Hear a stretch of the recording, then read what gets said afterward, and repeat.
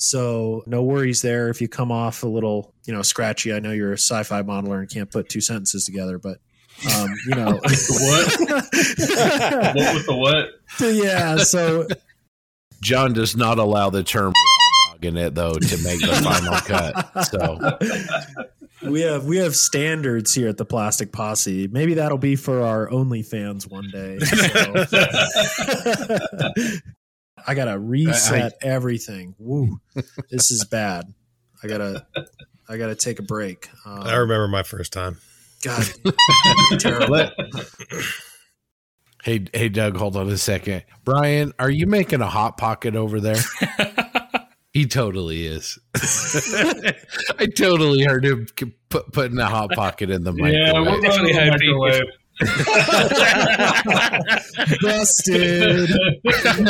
Nice. Doug's over here pouring his heart out, and you're cooking up a pepperoni pizza hot pocket, man. Come on.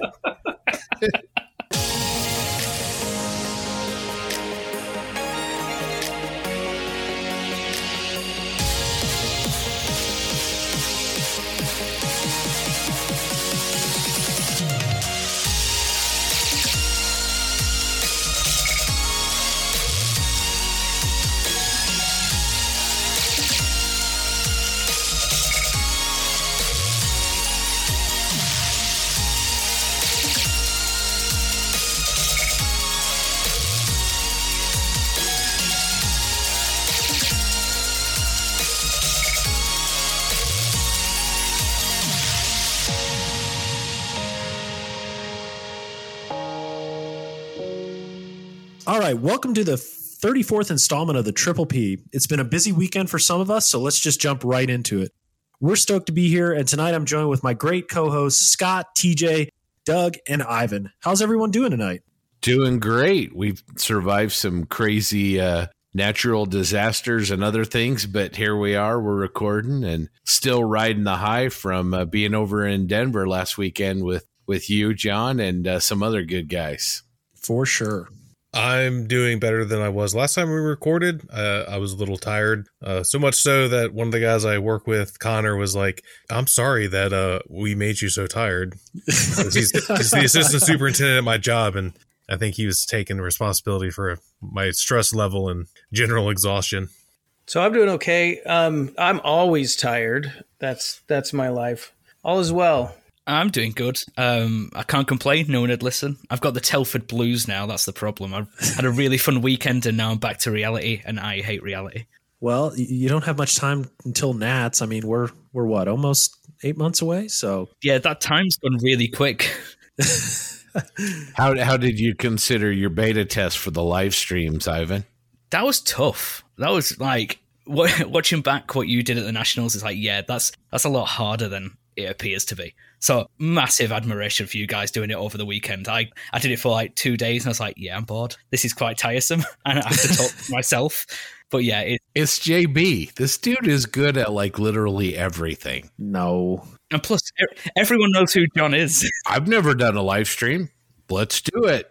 No, I tell you what, it's. I think the biggest thing for me is getting over the fact, you're in a room with people that don't usually see live streamers, so they look at you like you're an alien, and you're carrying around your little stick, and they're just like, "What is this dude doing?" But no, that's really awesome. We really appreciate the live streams. One day we'll make it there, Ivan. We promise. If not next year, the year after, it's on the list, and it's something that we definitely want to do. Awesome. It would be great to have you over here. So, listeners, we have a special guest with us today. He'll be sitting in on the head deputy hot seat. It's our good friend, close friend, awesome modeler, special guest, Bryan, also known as Maschinen Krueger on Facebook. Thanks for taking the time to be with us tonight. How are you doing, Bryan? I'm doing well. It's actually pronounced Krueger. You wouldn't think it, but that's just how the family's always pronounced it. I'm Maschinen Krueger, and I build Maschinen Krueger models. Bryan, I've known you for like 2 years, and you haven't corrected me until now on live. I'm so used to it. On podcast. So I'm so used to it. Thank you for Don't making worry me look about like an idiot. My pleasure. Well, we're certainly happy to have you here. I got the chance to know you a couple years ago, and we'll talk a little bit more about that later. You got to meet Scott this weekend. That's right. It's great to have you, Bryan. It was awesome to meet you last weekend. And what was even better than meeting you was getting to see your models in person. I mean, for those of you out there, if you're ever at a show and you get to see some of Bryan's work, whether it's his armor or his science fiction, it's really, really terrific. Pictures don't do it justice. Well, thank you so much for that. It was wonderful to meet you in person. And it was funny when we were at the show and I heard a familiar voice talking over behind my shoulder. I'm like, hey, that's got to be Scott.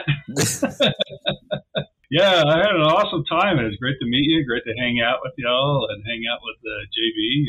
Yes, it was. It was a really good time, and we'll certainly talk about our awesome time spent at Hobbytown USA and maybe even discuss the post-show barbecue later. So, were there baked beans there? There were no baked beans. There was the most amazing smoked pork roast. Oh my God, that was amazing. And then John did some mac and cheese to go with it. And then what are those cupcakes called? Funfetti, man. Funfetti. I saw those and I was jelly. I was jelly over the funfetti. He was like laying out dinner and he's like, and then we got to make funfetti cupcakes. And I'm like, okay. Yeah, Thursday night or what? Yeah, Friday night. I was prepping the pork, got some other stuff ready, and I break out the box of funfetti. And Scott, it's like you've never been introduced to it, and I was shocked because it's probably one of the greatest desserts known to mankind. If you're ever having a down day, you grab that funfetti cake mix, you throw that in the oven, you do not have a down day. I have a mix always in the pantry, FYI. So, listeners, if you're ever in Denver and you want to stop by, there's funfetti cake on deck for you. So no, it's that was a blast, and it was really great to meet some other guys there. My close neighbor John Everett, there's Steve Baker, Billy from Panzer Concepts. They all stopped by, and we'll talk more about it later, and we'll certainly have them on the podcast soon. So, in addition to that, I've been moving in a little bit. I've had an opportunity to set up the bench, scrape a little plastic, glue a little bit, but nothing major. I think I'm still spending money at a greater rate in which I'm modeling, but who doesn't do that in the hobby? But what about everybody else? What's on your bench? So for me, I weirdly have got the aircraft mojo again. So I've started work on this little fine molds KI-15. It's a 1937 Japanese aircraft. It did a flight from Japan to Europe. It's a world record holder, I think. But it's a nice little civilian aircraft. It's natural metal, but it's got a really nice accent of blue. And, fine molds by name, fine molds by nature. Really, really nice kit. It just goes together beautifully. I've already got it buttoned up, the wings together. It's turning into quite a quick build. So I'm trying to get this one done within a couple of weeks, because if anyone knows me, the longer a model's on the bench, the less likely it is to get done. So yeah, I've just been cracking on with the aircraft. Riding the Telford inspiration there, huh? Absolutely. It's hard not to come away inspired. You probably saw one of Spencer Pollard's builds. That's probably what happened. He wasn't there. Oh, man. It wasn't Telford without Spencer. I know. Jeez. But you did see Marcus, right? Oh, absolutely. Awesome. I didn't leave him alone. That was the problem. Nice. Doug, how about you? What haven't I been building? Just about everything in my room I've done a little work on. Let's see, the Spitfire is about ready for paint. I've got a couple of touch-up spots on the fuselage to sand out, and then I'll be ready to paint it. Got those little 1/144 scale TIE fighters done. So there's 2 standard TIEs and 2 TIE advanced. They're done and ready. I've got my little X-Wing and Y-Wing just about done. All of these are being made to go on a Christmas tree. So I'm not like trying to make them perfect. I'm just having a good time with them. I've kicked around a few other things in there, and I'm having a good time. Also, helping build a 1-to-1 scale house at this time. My son's part of a group build. They're putting up 10 houses at once for their new neighborhood, and I'm helping out. So it's a lot of work, but it's a lot of fun. Oh, that's really good. TJ, what's going on in your world? Actually, not a whole lot, between just being really tired from work and everything I got going on there, and kind of like being in that post-build downtime where you just kind of need to recharge. Since I finished the Asuka Sherman, I haven't really done a whole lot. I kind of poked around on Dragon Sexton 2. I think I got most of the lower hull done. Been doing a couple color tests for another project that I have going on. That's pretty much it. I just got a new cat. Well, yeah, that also true. I just got a new cat. His name is Sherman. New mascot, everyone.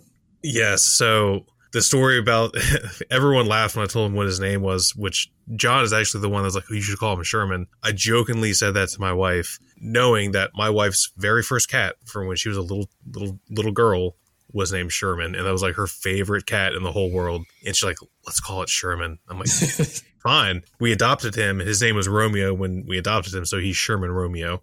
Nice. But he's pretty cool. He's still living in my bedroom. We kind of let him out, for supervised time with the other cats. So before they finally can hopefully all get along. So we've been dealing with that too. So if anyone's ever adopted a new animal, it's can be kind of difficult integrating them with the rest of if you have other animals. So TJ, what did you get in the mail today that I see behind your shoulder that I think ranks 11 out of 10 on the coolness scale?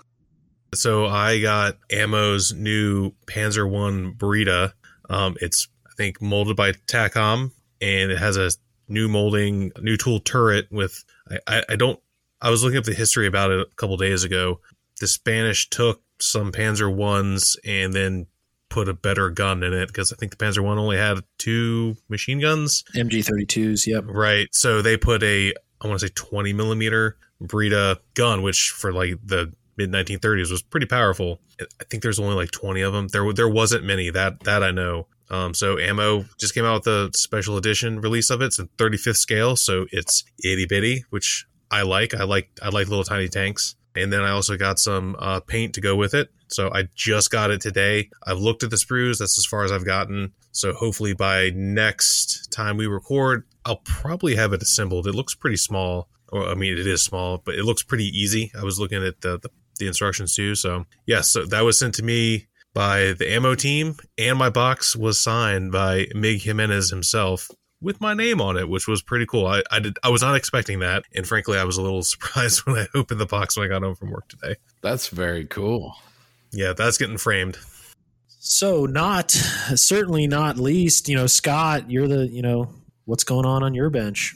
So been pawing through a bunch of new kits. We'll probably talk about that a little bit later that I picked up while I was over at Colpar Hobbies. Shout out to Colpar Hobbies. John has not been lying. That is a legitimate, awesome hobby shop. They put on a great show for the local club there, and it was a lot of fun. The way that they support all the local clubs, not just IPMS, but, the radio control rock crawler guys, the drifters, the war gamers. I mean, it is really awesome to see a shop really rolling out the red carpet for all the hobby clubs. And so big shout out to those guys. I also picked up one of those octopus painting jigs like Martin has. I was really excited to get that. So I put that together. That's kind of, and I did work on my Spitfire as well. Got the wings all sanded and ready to go. So a little bit of work on that as well. Hey, can I ask a question? For the sake of our listeners and myself, can you explain the name Commies for the IPMS group? Oh, sure. It is the Colorado Modeling Militia Enjoying Sci-Fi. But it's not just a sci-fi club. It's everybody's building anything and everything. You've got aircraft, you've got armor, you've got sci-fi. Yeah, and I think the commies are probably like a poster child for one of the ways I think IPMS can really have a great local club. Like, just emulate them. I went to their meeting. They didn't even know me. They're just like, hey, pull up a chair. Let's BS. Let's build some models. And it was super laid back. Really nice group of people. And then I also think they have some of the coolest shirts. Bryan, you wore one to the show on Saturday, and I thought it was like a Soviet propaganda shirt. It was like all pro. Oh, yeah. They do a great job on shirts. They sell them at every, they have the Commies Fest, which is their annual model contest. Rob, who's one of the commies, he does a great job on the graphic design every time. Yeah, for sure. So I got to say, as a sci-fi guy, what was great about this show was normally you sort of got like your giant aircraft table, your giant armor table, and then the sci-fi guys get put over in the corner at the back of the bus, with the other models. And this show was absolutely the opposite. John and I jumped in, gave a hand. They had a lot bigger turnout than they expected. And we did science fiction categories. And I mean, there was work there that was every bit as good as what we saw in Vegas at the Nats. It was the hardest category I ever judged. I mean, I feel like I've judged almost 15 years at Nats, and the category at Hobbytown USA for sci-fi was absolutely stunning. And part of the reason is because, Bryan, your work was in it. So that leads us to you. What is on your bench? Oh, sure. So I just finished a Soviet, World War II Soviet what-if tank, and now I'm working on a what-if World War II Soviet tank. And so this time it is so I just finished that T-35 with the 85 millimeter what-if. Now I'm working on a KV armed with a 107 millimeter gun. It just seems like something fun to do, and it's kind of, I guess, the equivalent of like a Jagdpanzer or something like that. Trying for the first time ever doing a polished metal finish on one of the Maschinen Krueger, the Archelon, the SAFS prototype. So it's the first time ever trying to do just a polished metal finish. So I used a lot of all clad. I used a lot of the Mr. Hobby metallic finishes. I even put on a little bit of bare metal foil onto it to try to give it some, just some accents, panel breaks, stuff like that. And I just need the weather to cooperate so I can go back out and start weathering it now out in my unheated garage. It's getting pretty chilly out here nowadays, and my model time out in the garage is pretty limited. Yeah, Bryan, I'm amazed at where you build and how you create your masterpieces. So we're going to definitely expand on that later, because I think the listeners will be very entertained to hear where and how you model within your house and where you store your models too. So I think that'll be good to discuss later. For right now, I'm going to pass it over to Scott that's going to talk about our sponsors that we're so happy to have. And take it away, Scott. The Plastic Posse podcast is sponsored by Tankcraft.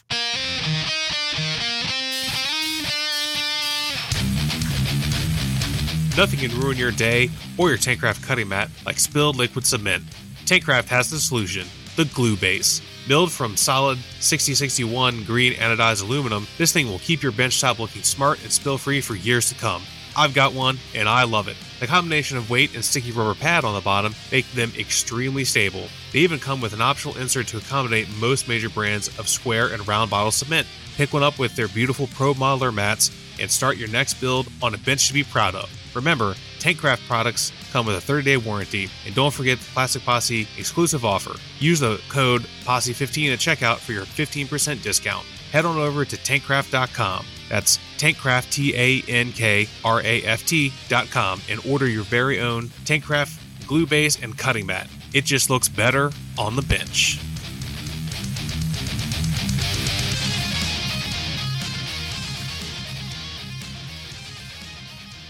Before we move on to our awesome deputy marshals, I wanted to talk about one of Tankcraft's newest products, the Pro Modeler Scale Ruler. Tankcraft got a few of these out to us, and it's just an awesome product. It's that same level of quality that you know from all of Tankcraft's other products. So Tankcraft created a sleek design that's thinner and less cumbersome than most standard triangular scale rulers. And best of all, they're not plastic. They're made from laser-etched green anodized aluminum. These rulers are going to match your Tankcraft glue base, and they'll last you for years and years. They're designed for scale model builders, and they measure in 6 different scales: 1/16th, 1/24th, 1/32nd, 1/35th, 1/48, and 1/72nd scale. You can order yours today over at tankcraft.com. John, what do you think of your ruler? Oh man, it's awesome. I think the one thing that I need to do is build more. If anything, this is going to maybe finally entice me to do some more scratch building. I'm super impressed with it. I think it's an awesome addition to my bench. Look forward to using it. I'm going to use it just as a simple ruler too, because it's so sturdy and doesn't flex and can really give a straight and true line. So highly recommended. And again, thank you Tankcraft so much. Really appreciate this. Yeah, it's a good benchtop tool to have.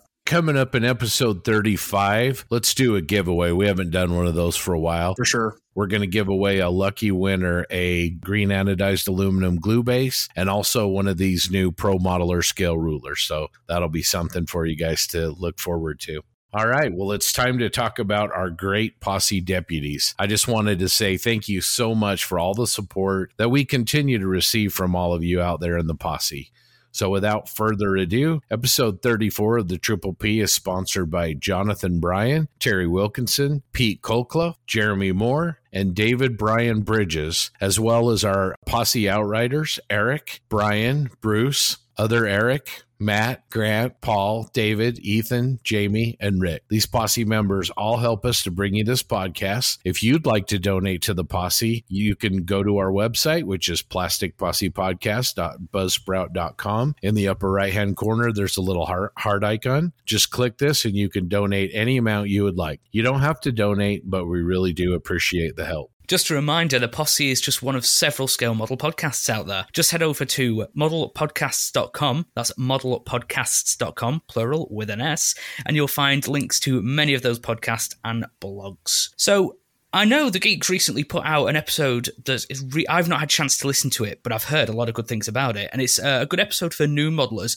and modelers who are returning to the hobby. What do you guys think of that if you've listened to it? Yeah, I thought it was good. I really enjoyed listening to it. I think, Scott, Darren, Whitey, and Andrew all have a really good, really great aircraft modelers, and they have a lot of great knowledge to pass on. I certainly learned polishing out that center seam line on a canopy is something that I've always wondered about, and they addressed that in the episode. So I thought from a kind of a fundamental skills, what you need to do, what to look out for when building aircraft models is, something that I'm an amateur at. I thought it was very helpful and a really good listen to at the bench. I just appreciated the fact that all those guys are super good aircraft modelers in general, because I'm pretty sure most of them at least are now award-winning armor modelers and aircraft modelers. So, but hearing them talk about really when they learned what a lot of people talk down is well, every modeler should know this, and hearing them be honest, we're like, dude, I modeled for years before someone explained to me what now, if you ask that question on Facebook, someone's going to give you a hard time because you feel like you should know it already. And just hearing high quality modelers just be honest and be like, hey, I didn't know this for years. I don't know. Those dudes are awesome. So, I just like listening to them in general. So I really enjoy that. And plus I'll be texting all of them when I build my Skyhawk because I'm going to be riding the struggle bus, I think, for a majority of it. Well, I think also, TJ, we're coming after them because, they've encroached on the armor turf. We got to repay the favor, blow for blow. I'm just saying, they're too good. We got to meet them on their own game. I'm also looking forward to just making conversation. I saw both James and Malcolm at Scale Model World, so I know the upcoming episode is going to be quite a focused feature on that show. Malcolm was cheeky enough to ask me for a selfie, so you might see my awkward face on the internet soon. But James did as well. I was repping the Posse shirt, so that should go viral.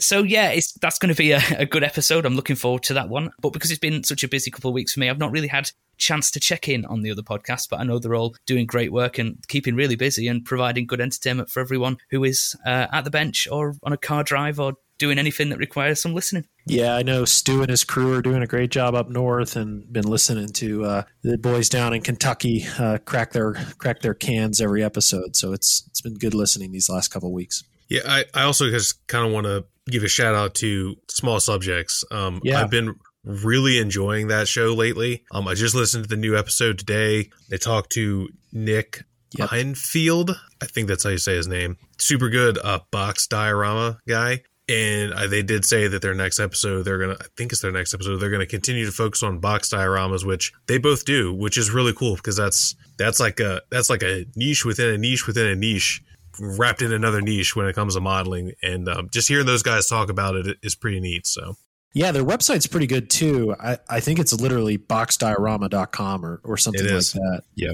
And they got some classics dating back to, the Shep Payne and Louis Pruneau and all the way up to some modern guys. And I echo you, TJ. The box diorama is something that I've always admired at shows, especially ones that do forced perspective and different scales. Really, really cool. Like you said, a niche within a niche within a niche. And I think, it's rare you see them, but usually when a person builds a box diorama, they know what they're doing, and man, do they look good. And I got to echo your sentiments about Small Subjects. All right, so let's have a little update on the Value Gear M3, M4 Sherman Lee group build. The list keeps growing, and we now have over 85 individual subjects in the group build. And a big shout out to our buddy Patrick Perales. His Easy 8 is, I think it's a Korean War Easy 8. Tamiya's kit is the second one to cross the finish line, and it looks ballin'. And Rick Lawler actually photographed it for him. Those of you who don't know, Rick Lawler is AK's in-house modeler, super good modeler. I don't think his name gets thrown around as much as it probably should. We interviewed him back on episode 17 in March of this year. Super cool guy and really good photographer. And he made Patrick's model, which already looked fantastic, because I'm in a little side chat with our buddy Ian and Patrick. So I've seen all the progress. Yeah, the final shots look absolutely gorgeous. Patrick is a really good modeler. I don't think he gives himself enough credit, but what he's really good at is like patina. I don't know how he does it. I think it's mostly oils, but he just, I don't know. It just has this really cool patinaed look to it, and he's done it on all of his builds.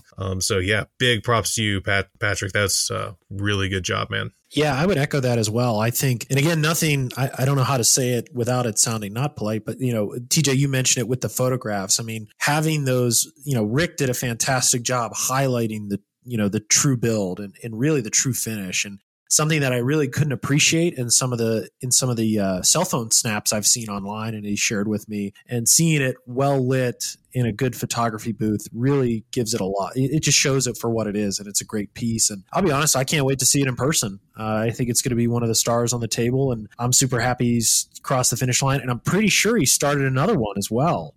It's the A1 version. Yep.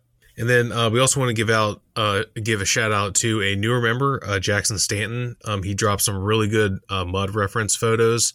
Jackson is a relatively local guy to me. He lives, I want to say, in Culpeper, which is where my cousin lives. It's not too far. It's about an hour southwest of where I live. I'm looking forward to Jackson's build too. I think when we were first chatting, when he was interested in the group build, he sent me some of his pictures, some of his other builds. Really good, young guy, really good modeler.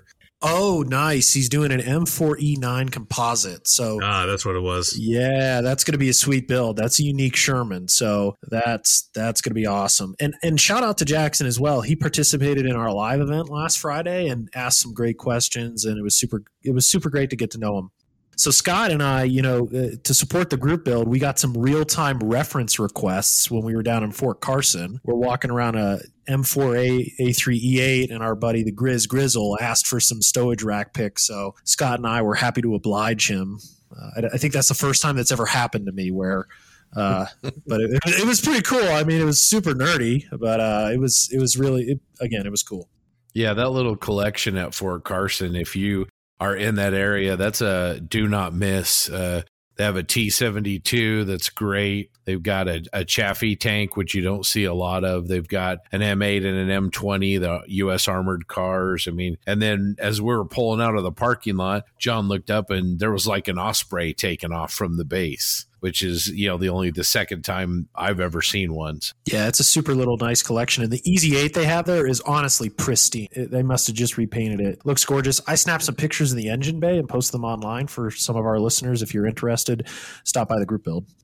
Also, just kind of for anyone not in the group for the group build, you can join. It's a private group, so just request to join. So for anyone not in there, some of the other highlights going on this week and last week, our buddy Jonathan Anderson, Scale Model Doc, he got his Meng Sherman Jumbo into primer. Looks really good. That's a fantastic kit. I have one. I really want to build it. The Jumbo is like the Sherman, really. I mean, that's like peak Sherman, and that's a really good kit. It's got that going on. Matt McDougall, I think, has his I Heart kit or I Love kit, whatever. I think I Heart kit sounds funnier. M3A1 Lee, pretty sure he's got base paint on that. It's close. Yeah, and he's started working on, I think it's an M4A2 from Zvezda.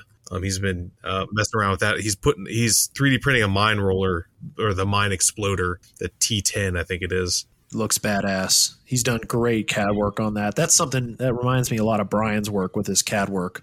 Yeah, I'm really looking forward to that. When he told me he wanted to do it, I was like, hell yeah. That, if anyone has seen a Sherman with a T10 mine roller on it, it's the most ridiculous looking thing.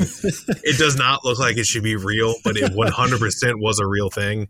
And I swear, some designer was drunk, was like, oh, let's just make these giant circles and we'll put a tank on it and just drive it around, right? Like, isn't that be cool?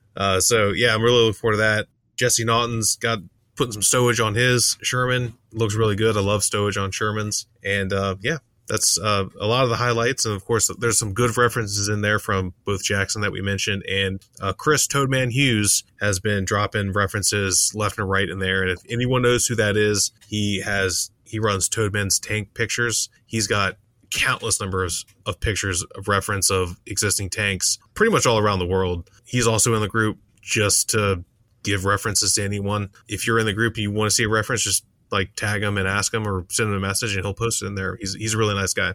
So one thing I wanted to add, TJ, I need to share it in the group, but recently this week I discovered somebody in Australia is scratch building a 1-to-1 scale M3 Lee. And he talks about getting a turret pattern made, and he's had the panels like, CNC and laser cut. I mean, it's absolutely unbelievable. So I'll share that in the group as well. 1-to-1 scale scratch built Lee out of Australia. Simply fantastic. Nice. And one final shout out has to go to our buddy Darren Kuck. Working on his first armor build. He's building Academy's M36 Jackson. He got foiled, tracks to go with it, with the extended end connectors, the duckbills. That son of a bitch is probably going to take that somewhere and win gold somewhere, because that's what these guys do. He went all out on that build. I know we were chatting back and forth, and I was just like, yeah, buy this and buy this and buy this and get this. So he probably spent triple on aftermarket than he did on that kit. So I'm like, okay, we'll make you an armor model out of you after all.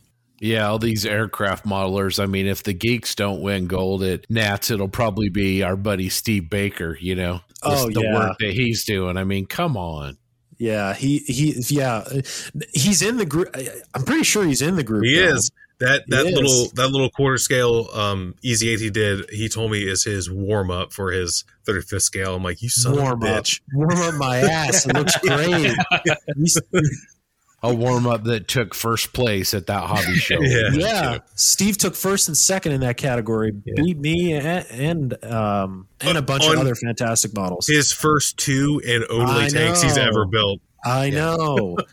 Stop it, Steve. Go home. It sucks when you're giving your buddies shit because they just won an award. And then literally in mid-sentence, he walks away from you because he's got to go get another award. And then just as a reminder for all the flyboys out there, please check out the Model Geeks A4 group build. I know I already mentioned it. I have mine. I got my decals from Scott. So thank you, Scott. I'll probably get to that maybe this year. I don't know. I might push that to early next year. I am a sucker for breaking open plastic bags and starting kits. So I'm sure on some of these long weekends we have coming up, like the 4-day one I have next weekend, I might just go ahead and start it because I like the first initial steps of putting stuff together. Then I just kind of move on. So that's going to be a fun please build. Check that out. I think they said they're up over 50 participants in that build now. So another huge group. It's going to be fun to see what comes out of that. Yeah, that's awesome. I saw it today. I need to share it with the group. Draken's digital scheme. They have two now. They have a dark gray, black, and light gray, and then they have that earth-colored brown one. So now I have two choices. It's dangerous because it's so sexy. All right, it's time for feedback. Before I jump in, I want to thank everyone who's written in. We get a lot of letters, a lot of emails, a lot of messages, and we really appreciate hearing from everybody. We've been really touched by the personal stories from our modelers, now our friends. On the topic of mental health, we're always here and happy to talk. All right, let's jump in. We've got Ro Annis. Gentlemen, I just finished episode 32 and enjoyed it very much. I'm happy to hear you get into the nuts and bolts of the importance of building for your own enjoyment first. This is a tricky walk, indeed, because at the same time, we all want to improve our skills and be acknowledged by our peers. And there is ego. Everybody wants to be a winner. I think the hobby is finally embracing the idea that winning can be multifaceted. Your podcast also highlights the social benefits in addition to the mental ones. Everyone gets to talk, and I also notice you seem to be good listeners as well. I've been building Gunpla and learning the importance of Instagram. So many exciting changes. I blog, and it's terrifically hard to stay on scheduling. Fortunately, I do it for fun. I notice that you've been able to produce a podcast every 2 weeks. No small feat. Well, thank you, Ro. Roe's a good guy. He's a fellow e-board member for IPMS, and he's a really great guy to work with. And I think we're going to see a lot of good change come from IPMS, and he's going to be one of the key tenants of that. So thanks so much for writing in, Roe. Really appreciate it. All right, from Steve, another Steve, not Steve Baker, but another friend. Hey, Posse, I am recently back into the hobby after a 15-year hiatus from college, school, career, marriage, child raising. I currently came back into the hobby to deal with stress, anxiety, and PTSD. It has also brought me closer with my dad, who initially brought me into this hobby. He goes on to talk about his last 2 years with his son being born, working for a large city during the pandemic, family health issues, which have brought up trauma from his own childhood health problem. He wants to give a shout out to Graham Pearson for being so open about and honest about how our hobby helps those of us that suffer on a daily basis. And he gave us a thanks for passing on kindness in the hobby. You can find Steve on Models by Nelson on Instagram. Jim Gold for TJ Bronco Models has a couple of different figure sets for artilleries, 17-pounder and a 25-pounder. They also make the 25-pound limber with some ammo and boxes. Zach Pease, our old friend Zach, just wanted to reach out and say how much I've liked the last few episodes. Between the discussions of mental health and the therapeutic nature of what we do and the ongoing focus of having fun in the hobby, John Bias is always a breath of fresh air on that front. Truth be told, I've spent the last 2 years wrapped around the axle about trying to improve my skills and getting it right. I was too concerned with being a good modeler instead of enjoying what I do. All my best projects, complex or simple, have been ones where I just sit back and build. As great as social media has been for our hobby, it does make it hard sometimes to remember that we don't need to be the next Spencer Pollard, Mike Rinaldi, or Adam Wilder to have fun in the hobby. Thanks again for your positive spin and great content. Gareth says, hey guys, love what you're doing with the podcast. I have particularly enjoyed your conversation about changing up genres and styles to keep the hobby interesting. Lately, I've gotten in the habit of scratch building 1/35th scale furniture between builds. Being able to just throw something together with a few bits of wood and spare model parts has been something that keeps the hobby fresh for me and given me plenty of opportunities for experimentation. That is very cool. Does anybody else out there build little bits and pieces like that for your dioramas or anything else? My grandfather definitely did. He built a dollhouse for quote unquote dollhouse for my cousin Cheryl. It was for a display based on a real house in Williamsburg, Virginia, perfectly scaled. He fabricated all the bricks for the chimney and everything himself. It's to dollhouse scale, which I don't remember what exactly that scale is. Some of the furniture he bought, and what he couldn't find to put in the house, he built himself. It still exists. It's at my uncle's house, and it's amazing. Next time I'm up there, I'll take pictures of it and send it to you guys, because it's amazing. Little pieces of furniture and beds like this big. It's pretty awesome. It's pretty cool. When I was younger, I built a dollhouse for a quarter scale Mogwai from Gremlins.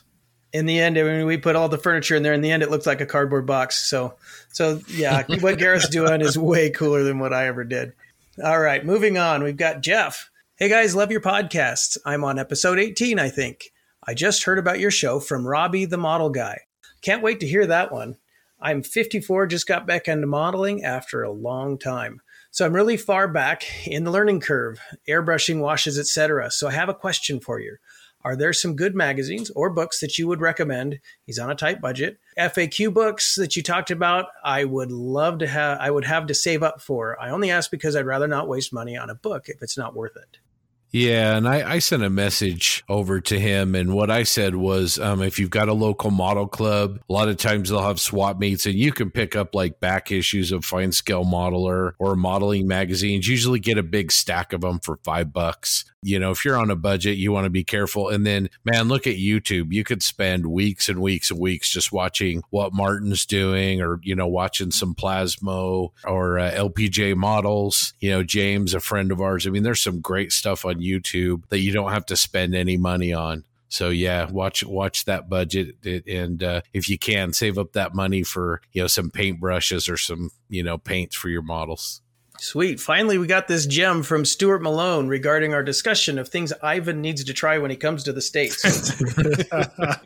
He says, food. I prefer Popeyes over Chick-fil-A. Give both a try. I second that. While in Omaha, there's several chains that got their start in Nebraska. Runza Hut, Godfather's Pizza, and Valentino's Pizza. For upscale, make a reservation at V Mertz in the lower level of the passageway in the Old Market. You must make the drive out to the Sack Museum. I think that's a no-brainer. We're all going to make it there. If you have time, hit up the Henry Doorly Zoo and Fontanelle Forest. Also, Lorenzen Gardens, Kinnifick Park on the bluff overlooking the Missouri River have a big boy locomotive on static display.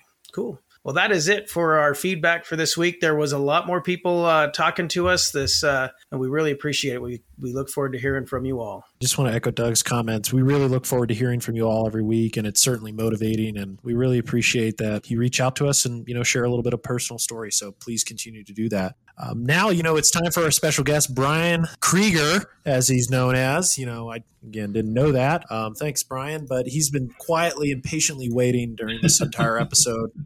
He's a super nice guy. Bryan is a new neighbor of mine, but a longtime friend that I'm grateful to call my friend, and grateful that he's on and taking the time to chat with us. He's predominantly a sci-fi armor modeler, specializing in Maschinen, Krueger, and World War II armor as well, with a focus on heavy Soviet armor. He's talked a little bit before of what he's working on, and he's got some really unbelievable builds from his past. Everything from scratch printing to his finishes are something to behold. They're fantastic. You can find most of his work on Facebook. And, with that, Bryan, how's it going? Thanks for joining us. Well, first off, thank you for having me as a guest. I appreciate it. I've enjoyed the podcast for a while now. I think I was telling Scott this at the show. This is such a solitary hobby sometimes when you're sitting at the bench just tinkering away on a little part. But if you're listening to this podcast, it just feels like you're at a club meeting. And it's just a great experience. It just, really enhances sitting there at the bench while you're sanding injector pin marks off of individual tracks. Are you still working on those T26 ones? Oh, God, no. I put that thing away. that kit might break me. Yeah, it was great hanging out with you at the show and getting to meet Scott in person and Steve and seeing everybody there. That was a pretty amazing turnout at that show, and I kind of expected it was going to be a good turnout. There's just a lot of pent-up energy for shows. We haven't had a local show now in probably 2 years. I think it was October 2019, the last time we had a show around here. Yeah, and what was the final count? You had messaged it to us. It was 222 entries. Yeah, that's absolutely fantastic for a small show. You had told me about that, and you weren't. It did not disappoint. And how about the week before that, the swap meet? Oh my God! So yes, Copar every 3 or 4 months they have a swap meet at their store, which is kind of surprising. You wouldn't think a hobby shop would be having private vendors selling their stash for, pennies on the dollar for the same kits that are at the shop. But they open it up, and it's just part of the community, and there's a real big turnout for it pretty much every time they have it. It's actually a pretty awesome event. Picked up some sweet deals on some kits I didn't need, but I've got enough now to keep me busy for a while. Yeah, and you had a week to stew over that Panzer IV you finally picked up off of me. I can't believe that. The border models, Panzer IV G, the guy was selling it for $5. $5. I'm still sick to my stomach that I missed the stack of Asuka Shermans for $5 a piece. I can't believe that. I kid you not, listeners. $5 a piece, Asuka Shermans. That guy is there every event. He must have an endless supply of Sherman stuff because there's always seems to be a stack of discount Shermans on his table. Oh, well, keep an eye out for me next time, or us and the listeners, because yeah. So let's get back to you, Bryan. Maybe tell our listeners, how did you start in the hobby? Oh my gosh, I think I was born with an X-Acto blade in my hand. Yeah, I was thinking about that, and my earliest recollections on model kits was pretty young, maybe 4, 5, 6, something like that. I remember an uncle gave me I don't know if you remember the old MPC paddy wagon hot rod. Yeah, and I was like, I stuck that thing together with a bunch of tube glue, and it looked like crap. But I still remember getting that kit from him and building it. And I also have distinct memories of like my mom helping me build those old Enterprise Galileo, and that old, was it the D9 or something, spaceport, whatever the thing is. Looks like spokes with pods on the end. Anyways, so yeah, I've been building kits for like a long time. For our listeners, can you talk a little bit about where you model? Because I found this very, based on the quality of your work, I think it illustrates that, it's not where you model, it's how you model, and you exemplify that. Yeah, my workbench is the dinner table. My display case is the kitchen pantry. All of my models are either stacked in there or they're stuffed in tubs, hidden in the closet. I just don't have a good display area. We got a small house and not a lot of room for showing things off. So yeah, all my hobby supplies, all the paint supplies, all my scratch building materials, that's just all stuck in a kitchen cabinet in the corner. Yeah, I found it hilarious because I walk into his place and, he's working at the kitchen table. He's got world-class, basically art pieces there. Scratch built this, scratch built that, fantastically painted figures and armor, pigment strewn right next to the salt and pepper shaker. And then he's like, oh, I'm like, well, where's your collection? And he's like, oh, it's over here in the corner. And he opens up the pantry, and I'm like, okay, there's some, Sweet Baby Ray's barbecue sauce and a Maschinen Krueger suit. So, and he's just like reaching back and pulling them out. Oh, sorry, excuse the garlic powder. Let me grab this KV. And I'm just like, he's just putting them all over the kitchen table. I'm like, holy cow.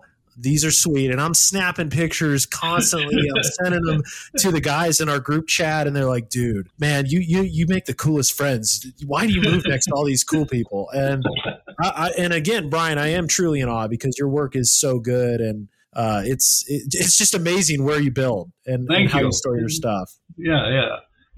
But I guess it's nice because it keeps my workbench pretty tidy because I got to get that crap all cleaned off if it's dinner time. You got hot pockets to eat, man. Mike McElhaney, if you're listening. Yeah, there you go. But no, seriously, it's crazy how and you just literally sit at the kitchen table and what was that big weird thing sitting on the table? We're gonna post a picture of it on the group once this drops. What was that thing? Explain it to us because I've never even seen it. Oh, the thing with the four legs. Yeah, it looked like a giant spider, but with four legs. Yeah, that's the Schenkel. I think it actually translates to pork chop. If I understood it correctly in German. As big as one. Yeah, it was. So that is from the Maschinen Krueger universe. That was an original based on it's a resin kit released in 2012. Very limited production, I think less than 30 or something like that kits were made. It was a pretty expensive kit as well at the time, $300, something like that.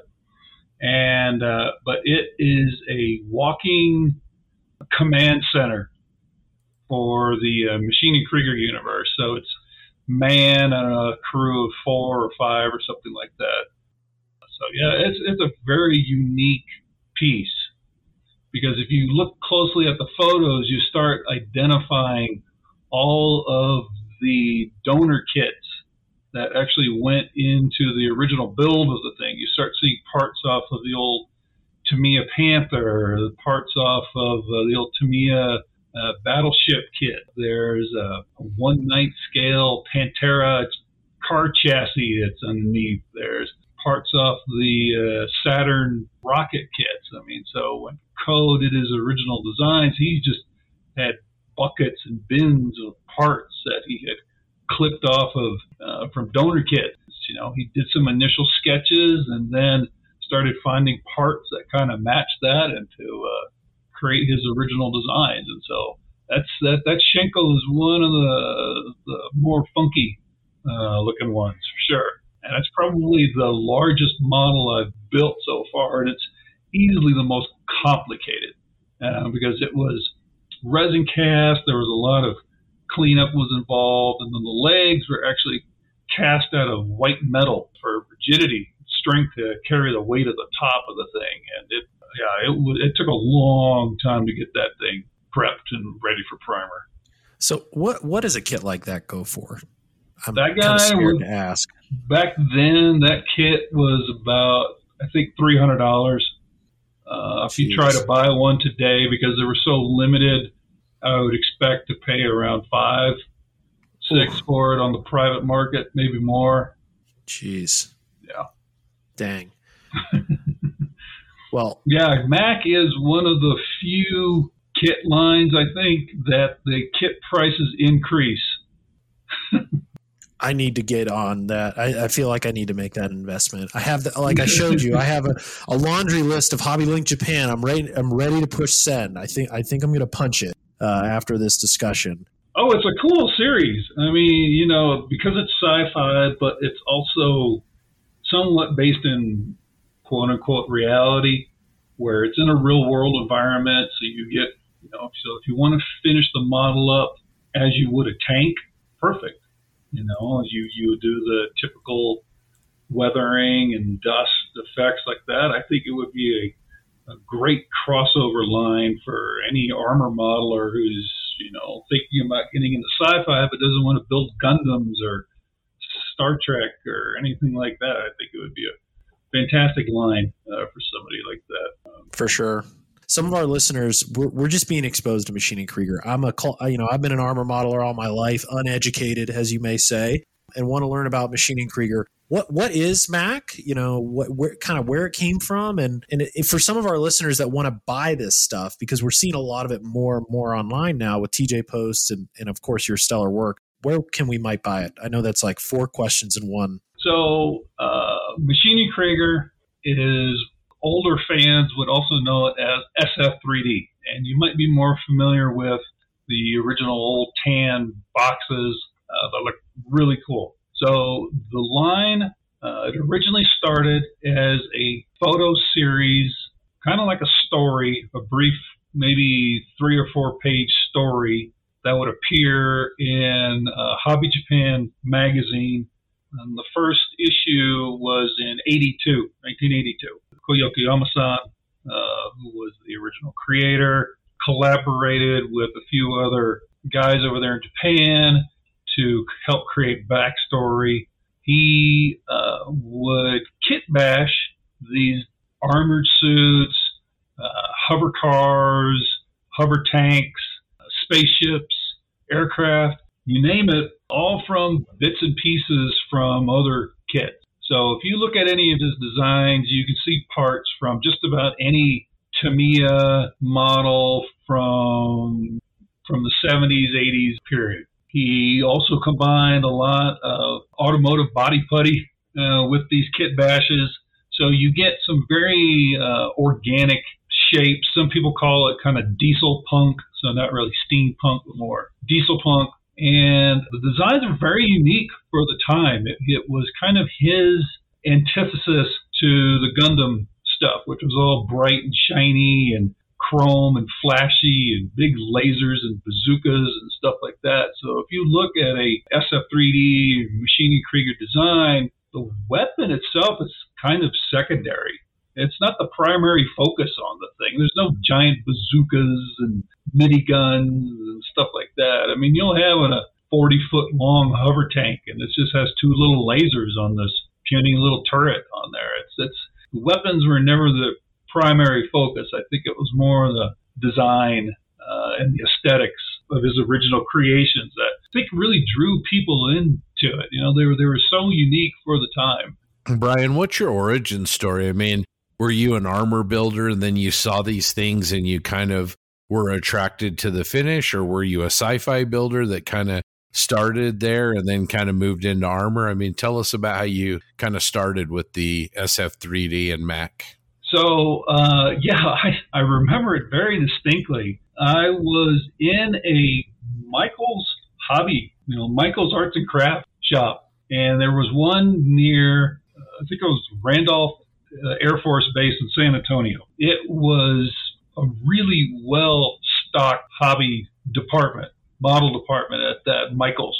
the guy who was running the back, he had his own kind of dedicated space for model kits. I mean, there was 3 aisles of just kits. I mean, armor, sci-fi, aircraft, and then he had railroad and everything. And I'm just cruising through there one day, probably in my early teens, and I see these tan boxes. Oh, what is this? This is really cool. So I grabbed one of the armor suits, took it home, built it, fell in love with it just immediately. Something about the aesthetic, something about the finish, which I realized I could finish it similar to the armor kits that I had been building at the time. It was also, sci-fi enough to, kind of reflect what I had been also building with all the Robotech kits were kind of coming in at the same time. Yeah, that was kind of my first introduction. And then I didn't get to that store very often. And the next time I went back, all those kits were gone. I never saw them again there. And it was like years later, I finally found another one at a comic book shop for an inflated price. But I'm like, oh, it's those things again. I got to have it. So that happened to be the New Spotter, which is autonomous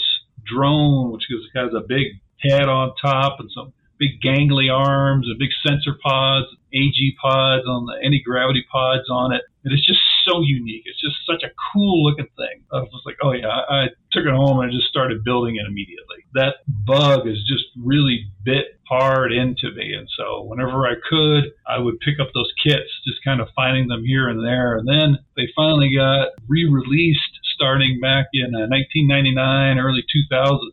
So I scooped those up as many as I could get, because I remember the dark times when there were no SF3D kits to be found anywhere. So now it just has this amazing resurgence. Even though it's a niche series, the fan base just loves it, and it's just loyal to it. It looks forward to every new release that gets announced. These are the guys that are buying a case of a new kit, because they know, hey, it's probably might not ever get re-released again. I noticed you also, besides just building the kit straight out of the box, you do conversions and scratch builds and, kit bashes. Conversions are, it's just encouraged as in part of the community. Frequently we'll get new members say, hey, I just bought this Melusine kit, or I just bought this SAFS. And I'm like, I'm thinking about doing this, and this to it. Everybody's like, go for it, do it. It's, your thing. There's no policing in the genre like there are with other stuff. Very open. It's very welcoming to creativity for the kids. I've never been one to just build a kit out of a box. So I always want to try to put my unique spin on it or my unique take on it. Yeah, I'll try to add bits and bobs here or extra putty here or just, something to make it more unique. Since it is, like I said, it's encouraged within the genre and within the hobby. For scratch building, yes, I've built a number of Co's original designs from scratch. So if I'm interested in it and there isn't a kit available of it, I'll hunt down best I can the original donor kits that go into it. Some of them are super rare now, and they're really hard to find. And that brings up a whole other hobby within the hobby that we like to call Mac archaeology, which is just trying to research what particular bit came off of what particular kit that goes on this design. So sometimes you're hunting around online looking for sprue scans somebody would have posted from an old Tamiya kit, or just so you can have the seat back from the old Tamiya SAS Jeep so you could use that one part. Yeah, like your Nutrocker 222, where you've taken the turret off of a 222 armored car and kind of married it on there. It looks very natural. I mean, it looks like it belonged in the first place. Yeah, so that was my attempt at recreating one of Co's original scratch builds. There's no 35th scale plastic kit available of that one. There was a very limited run resin garage kit probably 10, 15 years ago, but that's impossible to find. So if I wanted it, I was going to have to make it myself. I tried to follow his original methods for the scratch building, which he documented in the old Hobby Japan magazines. Just kind of free-forming it with styrene strip over the basic hull shapes and then filling it all in with auto body putty and sanding it to shape, and then you get to have fun adding all the little greeblies on there. So since again I wasn't able to hunt down every single donor kit, I had to do some customization on there, but I feel I got pretty close on that one. Yeah, it's a terrific build. It looks really good. Thank you. Speaking of kind of converging armor and science fiction, wanted to talk to you about some of your armor builds as well. I noticed that you like to do mostly Russian stuff, but some German as well. And you seem to be really, really adept at using winter whitewash on your kits. Yeah, thank you. Yeah, and it was funny. I recently did a Facebook memory, and I guess it was 9 years ago where I started, because I hadn't touched armor kits for years after I really got bit by the Mac bug. That was pretty much just all I focused on forever. And I think it was, 9 years ago, 8 or 9 years ago, I can't remember now, building a Stug 3 Aus B. And I used the old Dragon Imperial kit. I started that because I wanted to challenge myself on the modulation. I had tried it a couple of times on Mac builds, and it wasn't very successful with that because of the round and organic shapes on those designs. It doesn't lend itself to modulation very well because after you photograph it, the modulation just disappears. So I'm like, well, I want to try something that's got all these little angular lines, and I chose that little Stug because to me it looked kind of sci-fi at the time, it almost looked like a little hover tank. So I built that guy, and I'm like, well, I'm going to challenge myself with this one too, not just the modulation, but the whole build. So I got Fruel tracks for it. I got photo etch fender sets for it. I got the Voyager PE set for it. I totally blinged that thing out. I had Legend stowage sets on and everything. Weathered it. For my first crack at doing modulation on an armor kit, I thought I did pretty well. I actually entered that kit into, I think it was the IPMS when they had it up here in Loveland, and I got first place in 35th scale armor closed top. So I thought, well, that's not too bad for my first time going around on an armor kit. So I was focused on Stugs for a long time. I think I probably built 5 or 6 in a row. And then I got hooked on the Panzer IIIs as well. I just love that chassis design. There was just something about it. So I built a number of Panzer IIIs, a number of Stugs, and then I just felt I'd kind of gone as far as I could with that one. Then I started getting into the Russian armor with T-34s, Su-85, a lot of the T-34 chassis, and then I really got bit hard by the KV ones. Those are just such a brutal looking war machine. I mean, there's no fancy lines on there. It has one purpose. They were just such a cool looking tank. I think it was actually Adam Wilder's KV series that he posted on YouTube really got me hooked on that. Yeah, I've spent a lot of time focused on the KV chassis because I just didn't feel like it had enough love. There wasn't enough people building KVs. So somebody's got to show this thing some respect. Absolutely. So I spent my first armor kits were trying to be historically accurate. Some of them I was working off of particular photos. So here's a Panzer III. It's missing the jack block. So I'm going to model it missing the jack block. It's got a unique stowage box. I'm going to model it exactly like that. So I did that a few times to hone my skills. And I'm like, all right, well, I still enjoy sci-fi and I'm still building Mac. So let's try to combine these two and do some more what if and have some more fun and get creative with the armor builds as well. So that's been fun. I mean, you can still weather it like a tank. You can have fun with, the details on the thing. I'm not trying to model a particular tank anymore. I'm trying to do something different. And like with that recently finished T-35, that one came about because I always wanted to build a T-35. It's such a unique looking land battleship. I mean, it's 200 feet long or whatever, and it's got 5 turrets on there and machine guns everywhere. And it's just a ridiculous looking thing to begin with. And I thought this thing is so cool, and I always want to build one. So I got the kit, I got the Zaveda kit, and then I was looking around and on a couple of Russian language armor sights. And those guys take detailing to a whole nother level. I got to give something in that culture, detailing down to the last nut, replacing every nut and bolt on a kit. And I thought, well, I could never do anything this good detail-wise. So I found some photos of a T-28, which shares the same turret as the T-35, and it was being used as a test bed for this 85 millimeter gun. I thought, well, let's put that on a T-35. And then I found these reference photos of T-26 turrets, which similar turrets are also mounted on the T-35. These had applique armor applied on them. Thought, well, let's just put this all together and let's damage the fenders and let's just do something nobody's ever done for a T-35.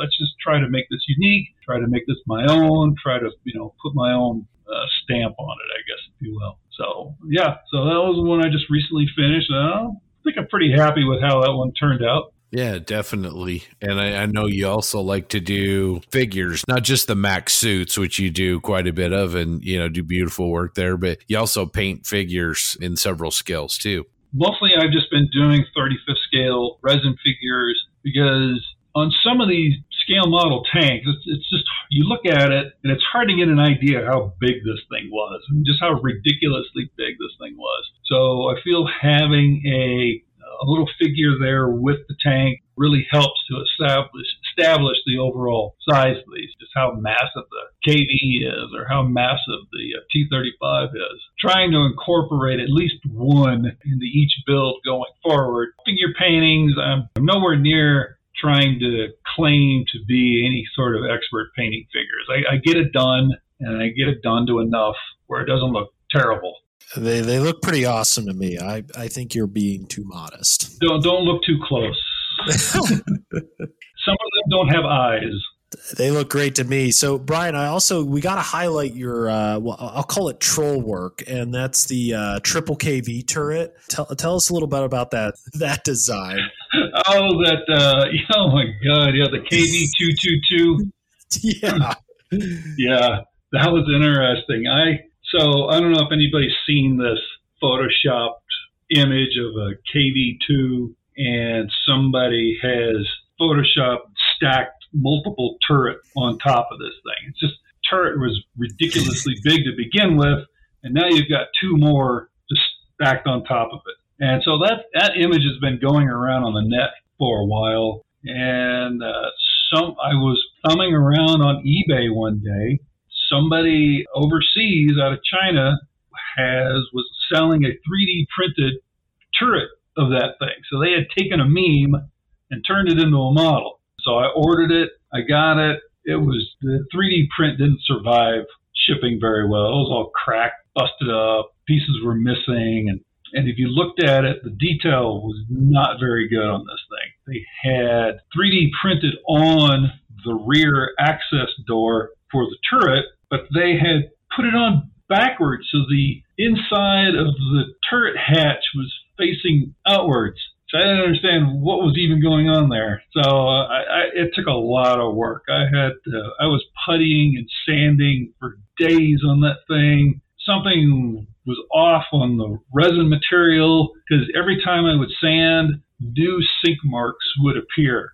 It's like I just had no luck with that thing. Round and round of sanding and primer and sanding and primer and sanding and primer. And I finally got some paint on the thing, and I don't know. I was just not happy with it. I ended up just ditching the turret. And it came with some nice turned aluminum barrels, so that was a plus. So I used one of those when I recreated that KV-2 that was still around in Leningrad in 1943. So something good came out of it. Yeah, for sure. I thought it was great. And then when you were painting it too, you had like a rainbow, what was that? Like a rainbow almost, undercoat for appreciating. I thought that was neat.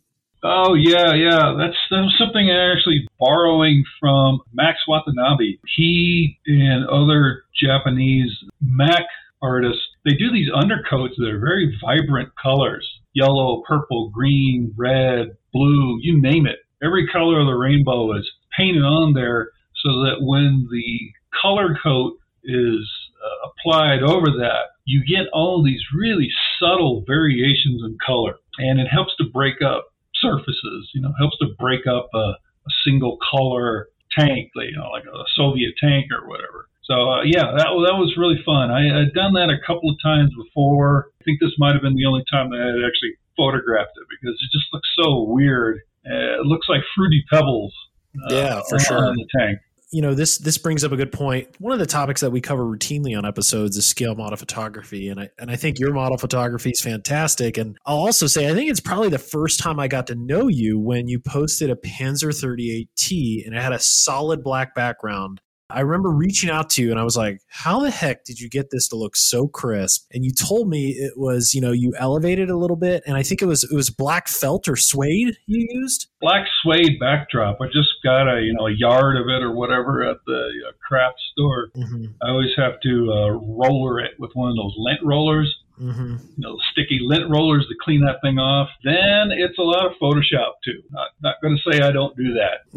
Some guys frown on that, but you don't want to see every little speck of dust. Right. Also, sometimes I'll isolate the model and then I'll just drop this black. It's just straight black. So it really helps the model stand out. I know a lot of guys prefer to photograph on white backdrops, and I know that helps magazine publishers, but I think photographing a model on a black backdrop really almost gives it like this museum piece type presentation. Mm-hmm. It really highlights the model. It draws your eyes right to it. Here's all this color within a big field of black, and so you can't help but not focus your attention on the subject matter. Yeah, I would completely agree, and especially for some of the colors you're using in your suits, the one that kind of standed out to me, and I think I saw it, was the Saturn Knight that had this reddish camouflage, and there's blue there, and there's some, a darker gray. I thought when you take that photo on the black background, and then you have kind of four of them lined up as well, it's very dramatic, and I would agree with you. It also gives this just this really crisp museum kind of almost like an art piece you're seeing in a display case. Yes. So for our listeners, if you don't mind, can you just talk about, for your photo setup, what kind of camera are you using and just basic settings? Sure. It is an old Nikon. I don't even know, maybe a 3100 or something. It's probably 7-8 years old by now, but it does the job. Doesn't need to be anything fancy. I don't remember how many megapixels it is. It's enough. Nice. Especially for stuff for the web. If you thought my dining table bench setup was bad, just wait until you see my photo booth setup, which is basically my garage workbench. So I'm either cleaning the carburetor on the leaf blower or I'm photographing models on this thing. I've got 6 fluorescent bulbs on those kind of reflector track things. It's maybe about 4 feet over the bench. One of them's burned out. The other one kind of flickers. And then I have a tripod for the camera. And then I have 3 white bounce cards. So these are really simple. They're just a piece of white foam core. And they have one of those little paper easels on the back.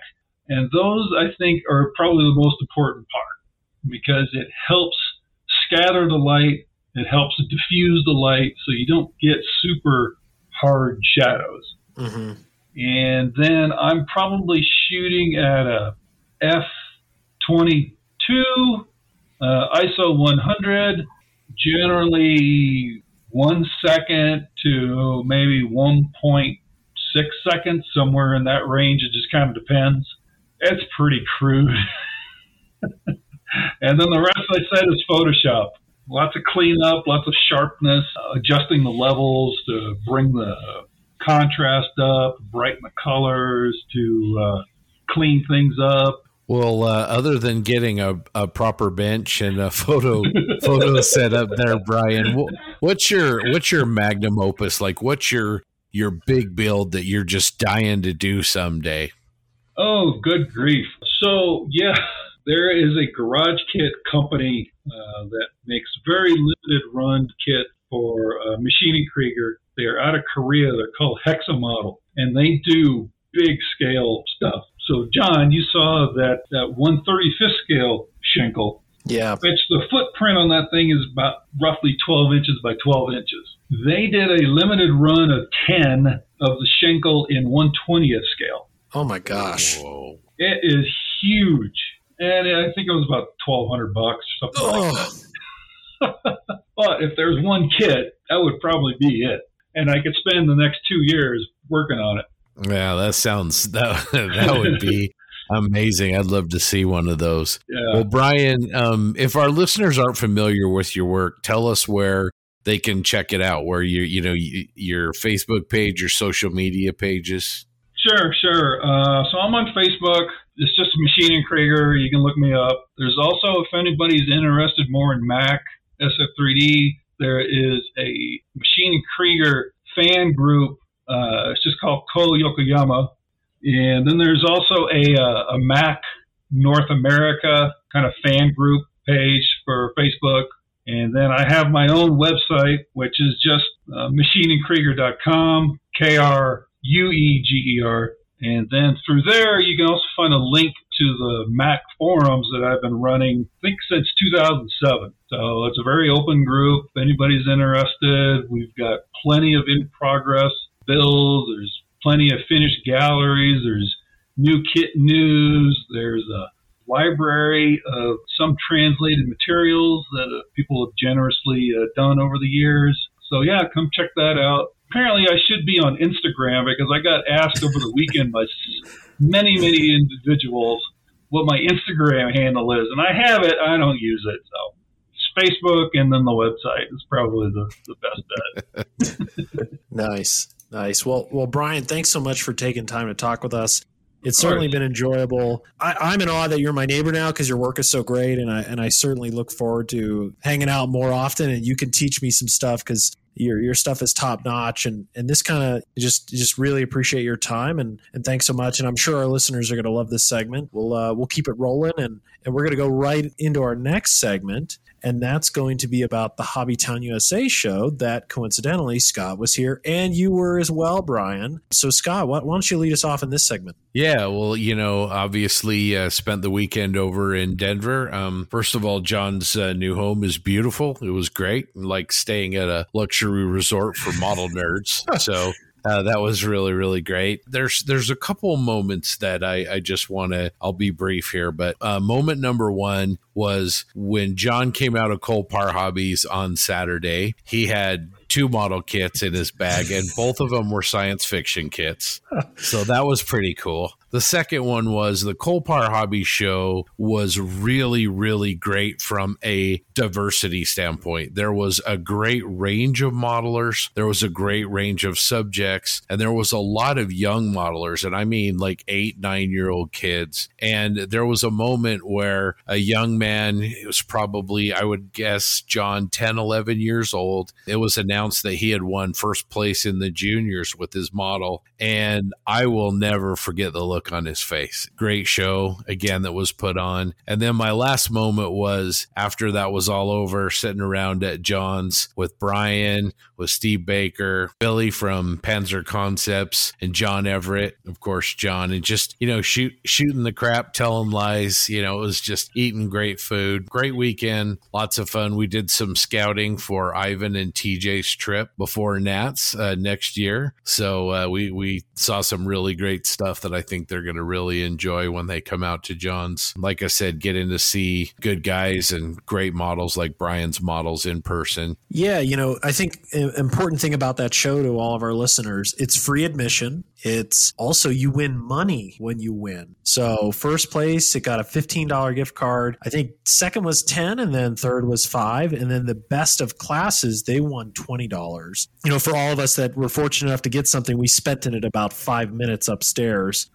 Happy to report to our listeners, Steve Baker, the resident fighter pilot and aircraft modeler, bought a Sherman with that money. So that's always a good thing. And then in addition to that, I think it's important to highlight that Hobbytown has a national contest as well. And Bryan, can you talk a little bit about that? I'm not too familiar with it. It's like if you win at Kolpar, you go on to the next round? As far as I understand it, there's a Hobbytown national contest. And so winners for, I think it's best armor, best aircraft, best Gundam, best of show, some of those best of, then they get entered into a national contest.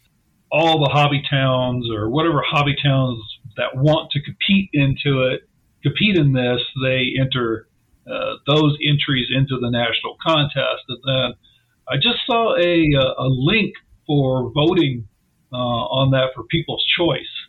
Oh, cool. Yeah. And what they had announced at the last show was that the winner for Best Gundam at the Kolpar show went on to win the national Best Gundam for 2019. That's awesome. I think it's in the case there. I think it had a medal next to it too, if I don't. Yeah. I think it's in the case upstairs. Yeah, it was Beautiful really cool. finish.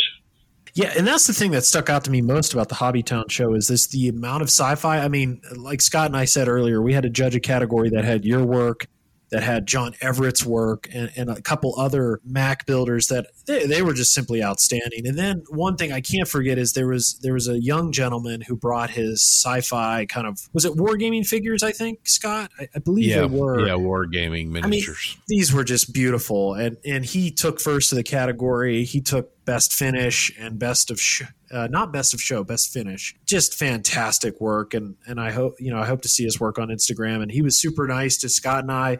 Showed us his studio, his mom, I think it was his mom there with him. And it was just a really good time. One of the most diverse shows I've ever been to all around, and just a really, really good time. And I think they hit the nail on the head on how to do it right. And I think we have a lot to learn from them, from an IPMS perspective, to be honest. I certainly took notes away from that. And it was good. Again, we got to highlight, sci-fi was front and center there.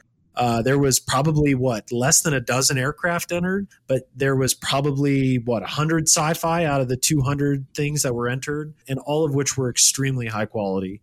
So it was a good time, and really shows what how the hobby's evolving in certain areas of the country. So with that, I'm going to transition over to another show, and Ivan, it's time for you to wake up and tell us all about Telford.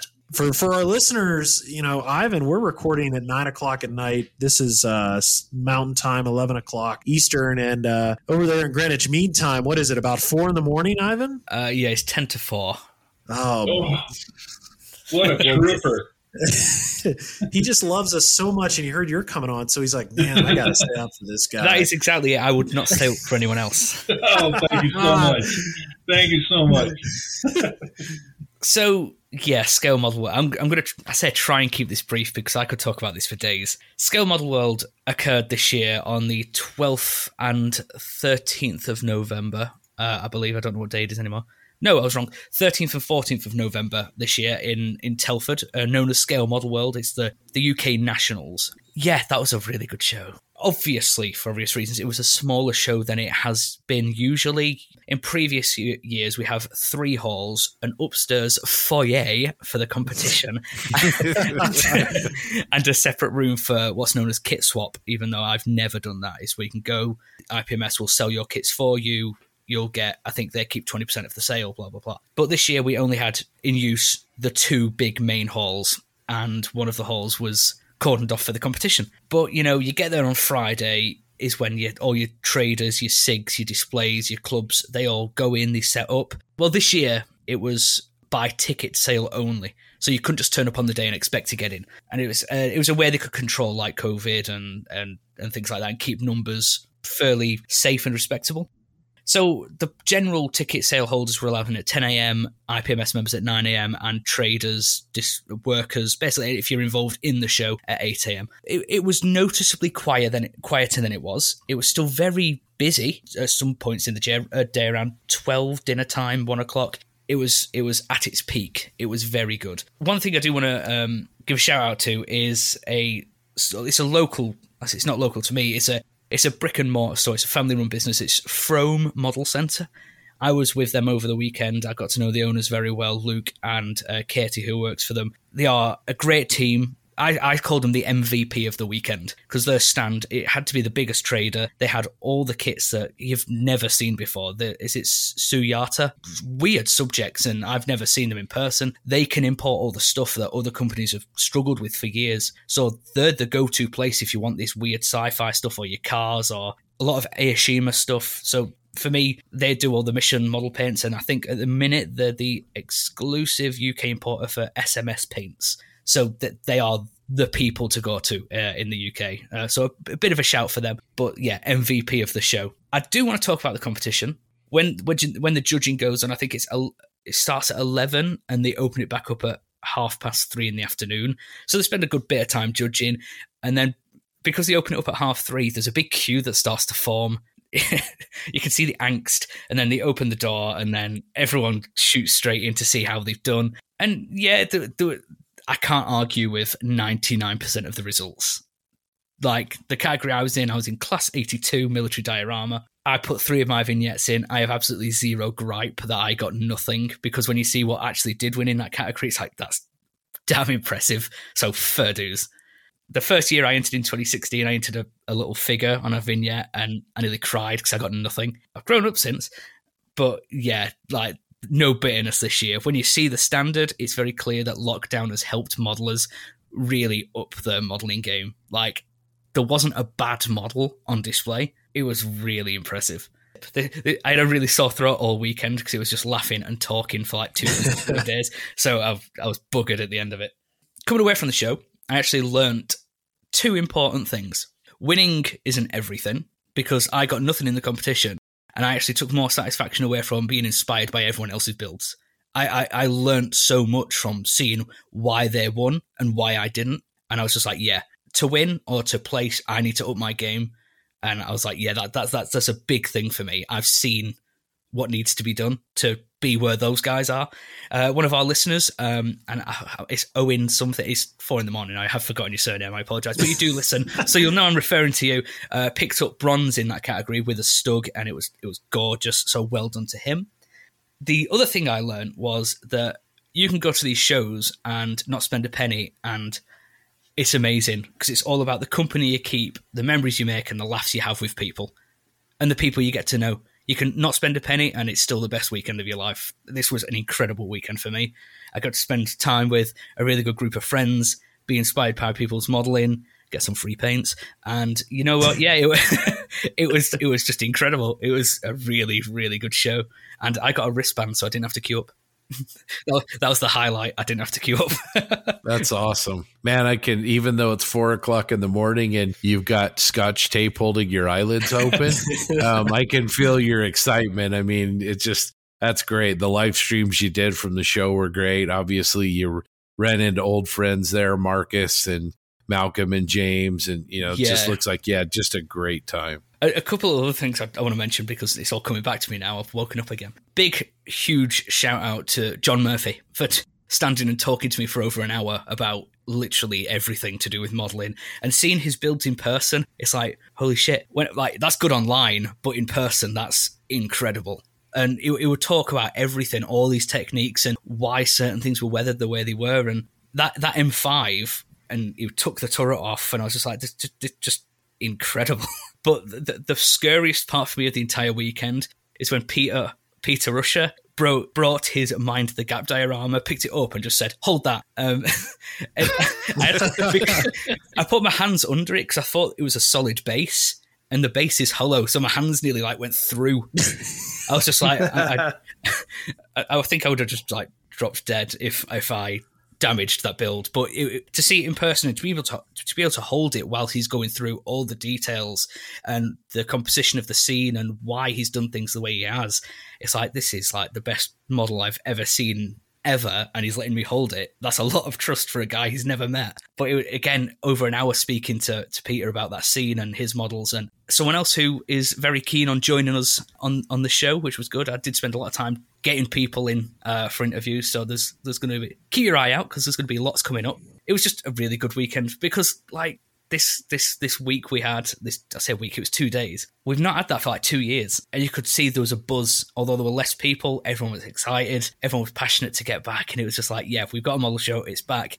Because unfortunately, before the show, there was a lot of negative people slagging the show off before it's even started, saying, oh, it's going to be crap this year, there's hardly any traders, what's the point? I don't know why. But it's like, why don't you just let people enjoy stuff? And because this week we had, everyone loved it. I don't think anyone can walk away saying, oh, it wasn't worth it, really. It was incredible. It was amazing. People got to socialise again and talk about the best hobby in the world. Everything about that is worth it. What a great summary, Ivan. Man, John, TJ, guys, we got to get over there to Telford. It's just, it looks like such an amazing experience. So, Ivan, I have to make this comment because that's all I can think about right now.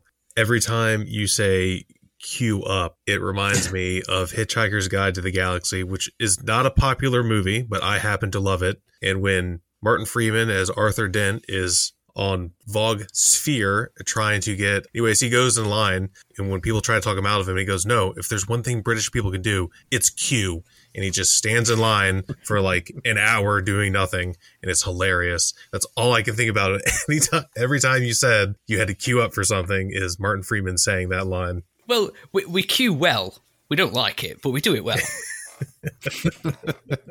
And one thing as well, sorry. This was the year I spent the least and yet had the most fun, which just proves buying isn't everything. But it's a lot. Oh, it helps. Yeah, so definitely want to give a shout out, for the show at Hobbytown USA, the IPMS Rob Wolf chapter here in Denver. They were in charge of judging. They helped facilitate a lot of it from checkout to, placing your models on the table and really help, making that show a great success. So super kudos to Rob Wolf. Even though it's not an IPMS sanctioned show, those folks there certainly did a great job carrying the IPMS torch. So thank you again so much for that. All right, so we're going to cap off this episode with a Triple P interview segment sponsored by Sean's Custom Model Tools, makers of the awesome Super Sanding blocks and many other great modeling products. These blocks allow you to have controlled precision sanding that yield fantastic results. Today's interview is with our close friend Aaron, AK Armor Kuck. Aaron is a 1/48 scale armor junkie and all-around cool dude who also can be talked into doing 1/35 scale armor like he's doing for M3 M4 group build. So sit back and enjoy our interview.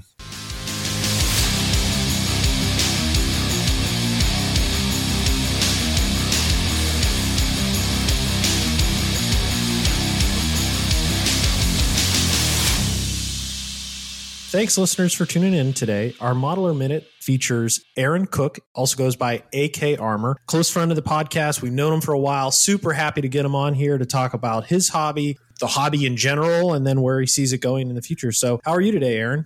I'm doing great, John. Thanks for asking. Happy to be here. So with us today also, we have TJ, who just stepped out conveniently, and Scott as well. So Scott, since you're here, how are you doing? Doing good, Aaron. It's about time, man. It is about time. It's about time. Glad to be here. So before we jump into it, what we love to pull is the most recent post people have on their Facebook page. And what we saw on yours is a large scale dewback. Can you talk more about what that subject is and why is it sitting in front of a king tiger? Sure. Actually, it's a great thing to start off with because it was a memory. It's one of those Facebook memories that comes up, and I think it was from 3 years ago or so, which is a perfect illustration of my modeling life in general on a number of levels. First, the dewback is by a company called Stan Arts. It's a resin 1/12 scale kit of the dewback, which is my favorite Star Wars character. I saw it, stumbled on it somewhere on the internet. It looked really cool. Obviously goes with Bandai 1/12 scale kits. And I was thinking, man, I have to have one of those, which is really one of my modeling vices as I get obsessed with something and I have to search it out and find it. It's both a combination of wanting the subject matter to get it, to build it. Build's a loose word. Also, the challenge of actually finding it. I could check off the box that who I found it, a challenge accomplished. Then I got it. Like most things, once I get in, like, okay, here I have it. I should do something with it. I posted on Facebook, showed it next to a 1/35 scale king tiger for size because the thing is flipping huge, to be honest. It's been sitting in the box ever since, which is kind of how most of my modeling acquisitions go. I'm really excited about them. I get them. I dream about them until they show up. Then I sit there and look at them and go, that's nice. And then they go disappear in a box and they stay there for years and years and years. That dewback's going to go great with those Jawas that you did in 1/12 scale, Aaron. Yeah, I printed off some 3D printed Jawas. It's just 3D printing in general, something I got a 3D printer. And actually I think, John, you're to blame for this because I think you had a 3D printer and I saw some of that stuff. I got kind of obsessed with printing in 3D for my primary scale, which is 1/48 scale armor. It's perfect for some of the detail sets and especially for tracks there. And there's it's called 3D 48. There's a 3D printing group on Facebook specifically specifically for 48 scale armor. And there were some awesome designs that were out there, including tracks for most of like the Panzer IV, Panzer III series, and really cool stuff, hollow guide horns, the Winterketten type track extensions. And so I disappeared into the world of 3D printing for a while, and apparently overdid it because I developed some sort of weird skin allergy that the only thing I could equate it back to was the resin for 3D printing. And basically anytime I now even get in the same room as 3D printing resin, my nose and ears break out in some weird itchy hive thing. So I haven't touched the 3D printer much since then. Fortunately, I think I got all my tracks I needed for most of my stuff printed out. Someday I've moved it from the basement where it's a little bit more enclosed and maybe the fumes weren't getting ventilated enough. I moved it out into the garage and I switched resins to some of the water-based resins. So, well, hopefully they make some water-based resins or something that'll help you out there, because I know you're not the only one that's had reactions.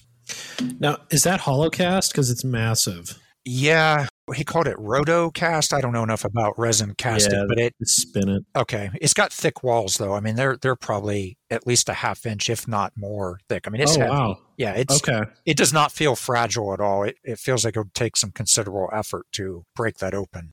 Let's take a step back and maybe talk more about you, how you got in the hobby, and how we met, and met the podcast for that matter. So talk about how you got into the hobby at in the earliest days. Sure. And I've listened to a lot of the podcasts you guys have been doing, and they've been awesome. And, it seems like everyone has kind of a similar path, somewhere around 7, 8, 9. You get interested in modeling. I really can't think of any one exact moment. The story I mostly tell people is that growing up, I never was really allowed to play with war toys. Like, for whatever reason, my parents weren't really interested in me playing with war toys. They're products of parents who grew up in, the World War II generation. It was the early 70s, so it was Vietnam era, and I think everyone was a little wore out. And so I remember a Matchbox, I think they're called the Super Kings or the War Kings. They're like a die cast, and there's a King Tiger, and I really wanted it. Nope, you can't have these die-cast war toys. Even at 7 or 8, I found a loophole, and that loophole was apparently models were educational. So I could have models of war items like tanks or airplanes, just not the die-cast toys. That, I believe, is the start of it. I just loved them ever since. I loved the instructions. I loved the steps needed to build them. I don't know.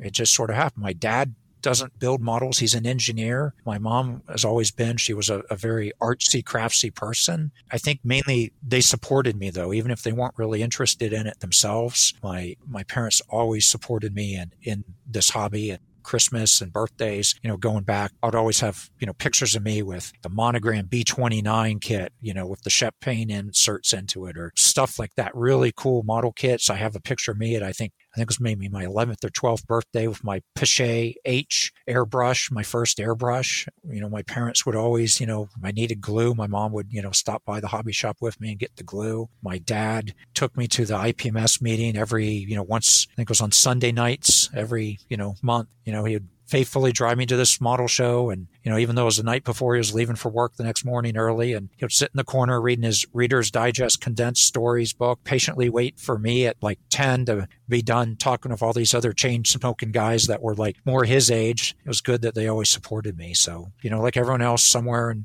high school, discovered girls and cars. And, once I discovered they hadn't discovered me, I eventually went back to modeling, I guess. I'll talk about one more person that really supported me, and that was my brother-in-law. His name was Mike Haggerty, and he was a combat photographer in the Air Force. Before I met him, he lived in California. My sister lived in California. She was in the Air Force, and they met there. We were going to go out to their wedding. We were going to drive out there and combine it with a family vacation. And, I was like a 14-year-old geeky, nerdy kid, scrawny, never played sports. All I did was build models. And so I'm going to meet this guy who he just came back from Grenada, and there's his pictures in Grenada of him with I think it was the 82nd Airborne, taking pictures of them around the island. And I'm like, what am I going to, I have nothing, this guy's going to look at me and laugh. I'm not going to have anything in common with him.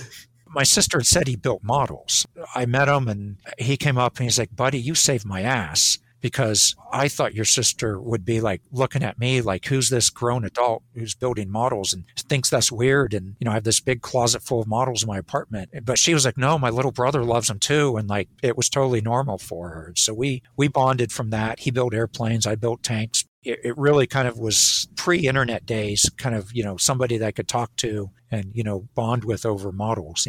He passed away. It's going to be 20 years next February, I believe. He was in a car wreck, but he was a good guy. Really kind of helped maintain my enthusiasm, I think, maybe through my teenage years for building model. As I said, and as you hear everyone else say, you discover cars, girls, you grow up a little bit and you kind of get away from it. I did. And then it was actually Mike's death that kind of got me back into it. He had retired from the Air Force and he had moved to Kentucky, and he took a job on Fort Knox doing some PR work for the Army. And so, I'd go down and visit them, and, he's like, well, let's go over to this museum. And so I went to the Armor Museum back when there was actual armor at the museum in Fort Knox, and see the tanks and everything. And that was really cool.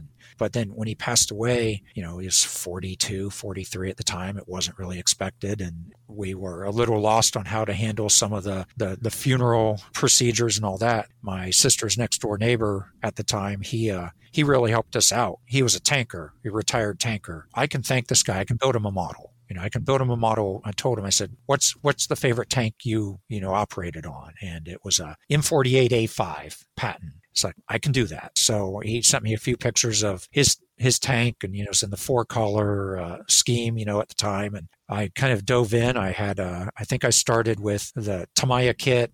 Then I grabbed, I think there's an Academy kit, kind of blended the two together to get what Squadron Signals M48 in action said was an accurate M48A5, which who knows if it is or not, but it was close enough. It was also a different time in modeling. And so turn metal barrel, first time I used that, AFV club, individual track links, all these things that are fairly new, Mr. Surfacer, all this stuff that I never photo etched, never used before, but I poured it all into this model and built him a pretty cool kit and hand it to him as a thank you. And that kind of got me like, I really kind of forgot how much I enjoyed this. And so pretty soon I went from no kits to, 100 or so kits, like all the stuff. And at the same time, I remember picking up a military miniatures in review. And then that led to a AFV modeler, and seeing the work in there is just stunning to me. And I was like, wow, this is like the little Shep Payne inserts or the Verlinden book times 10. And so I dove all in. Didn't really produce much in that time frame.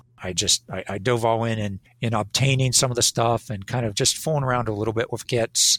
But I mean, I love more than anything else looking through the books and the magazines. Then my wife got pregnant and we were, starting a family. And I did what I always think I do in this hobby, and that start overthinking stuff too much. And I started really thinking, what does this hobby really contribute to anyone but myself? What will this do to provide for my family? I have friends who are woodworkers and they can build a cabinet for their family, but I can build a tank. And one day I arrived at the conclusion I was just going to eBay everything and sell it and get out. And I did that. I sold everything I had, every model kit, every book, other than I think I kept like the Shep Payne, how to build dioramas, like maybe a handful of books, my X-Acto knife, my airbrush, more for sentimental reasons than anything else, but everything else gone.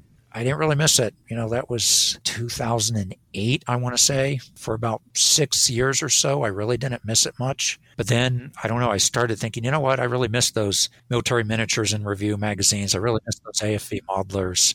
Facebook had just started kind of becoming a thing, and I had always kind of came back to missing links and some of the other forums every once in a while to look and see what was there. And so I started kind of dipping my toe back in there. And one day on a whim, I had a bunch of eBay money burning a hole in my pocket. One of my other kind of addictions, I guess, is selling on eBay. And I sold a bunch of just junk around the house, and I had some money burning the hole in my pocket. And I threw out something on Missing Links, I think it was, saying, hey, does anyone happen to have, say, issue 1 through whatever it was at that point, current, of military miniatures in review and AFV modeler? They want to sell me. I want to buy them all. Guy in Germany, his name's escaping me right now, but one of the guys who does the Nuts and Bolts magazines, he's like, matter of fact, I have those, and I have an extra copy of both series of magazines, and they might be expensive, getting to you in the US. I was like, well, throw me a number and let me see. And he threw me a number, and it was a little pricey, but I started thinking of what it was going to cost me in both time and money to try to piece together that collection, one by one on my own. It really wasn't a crazy number at all. And so I said, let's do it. And so he shipped them to me, DHL Surface, which took about 7 months, I think, to get from Germany, which was, and I'm sweating it the whole time. I'm like, okay, because it's big. It's magazines, it's big, heavy boxes, and amazingly, and it was 2 different boxes, and amazingly, they came through okay. And I just started getting back into it. I had never rejoined any of the IPMS club or anything. I did that as a kid. I was kind of their mascot. I was a young kid. Everyone else is, these 50, 60-year-old guys, smoking their cigarettes and bitching about whatever, 172nd Scale airplane model just got released, which was all wrong. And they were good guys, though. Don't get me wrong. I got my first job ever from one of them. We met at the Air Force Museum. Our Sunday night monthly meeting was at the Air Force Museum. I was 16 and hopping back here on the timeline, but I was 16, and one of them got me a job there flipping burgers at the Air Force Museum, and these guys were good to me. I was always really good to me. I felt like when I was older myself, I didn't feel like I was going to find the same group out there, so I never really even tried. I never really tried to get into the social aspect. When I dipped my toe back in after my brother-in-law was killed, I went to a couple shows. I went down to Atlanta. I had a conversation with Adam Wilder in Atlanta about one of his kits, saying how awesome it looked and everything. That was about as close to social interaction as I got. I drove to Atlanta, Georgia by myself, 10 hours, stayed overnight at a hotel 2 nights, had maybe 3 conversations with people, walked around, looked at kits, got back in my car and drove back to Ohio. What year was that? Was that 2013? No, that was, I want to say I thought it was 2005. It was early. Oh, wow. Okay. But I could be wrong on those dates. I could be mixed up on those. I'm sorry. Was that the IPMS Nationals? I think it was. I think it was the Nationals. So that was 05, okay. And Wilder was there with his T-34 against the church looking. Yes, yeah, that was it. Yep. Yeah, that was it, because it was that model. And I'm sitting there and it was a very brief conversation, and I'm like, man, I love your models, and they're really an inspiration to me. And he laughs. He goes, they just photograph well. And I'm like, ha, ha, ha, sure. And then I started thinking about it. And in a way, he's right. And his model was gorgeous. His model, it did photograph well. It looked well in person. But I started looking more critically at other models, and in a way, he's right. There's models that you see on a magazine, and then you see it in person, and you're like, huh, and it's not the same. And there are definitely models that photographs work better for, and then vice versa. There's models that the photographs don't pick up all the nuances. Yeah, so I just never really delved into the social aspect of it. I had started a Facebook page, the AK Armor. Now it's Aaron Cook Armor, because Facebook doesn't like AK as my first name, or AK Interactive doesn't like AK Armor as my name. I don't know what happened, but somehow I was told to change it. I got into that, but again, I was just looking at models. I wasn't really interacting with many people. And, I continued to go to shows. I was at a show, going up to a show in Cleveland, and, there's this model, this T-34, with this crosshatch white camouflage on it, and it had just been on the cover of a Military Illustrated Modeler. Mm-hmm. The magazine's there and the kit's there. I'm like, I think that's the kit. That's the build on the front of that magazine.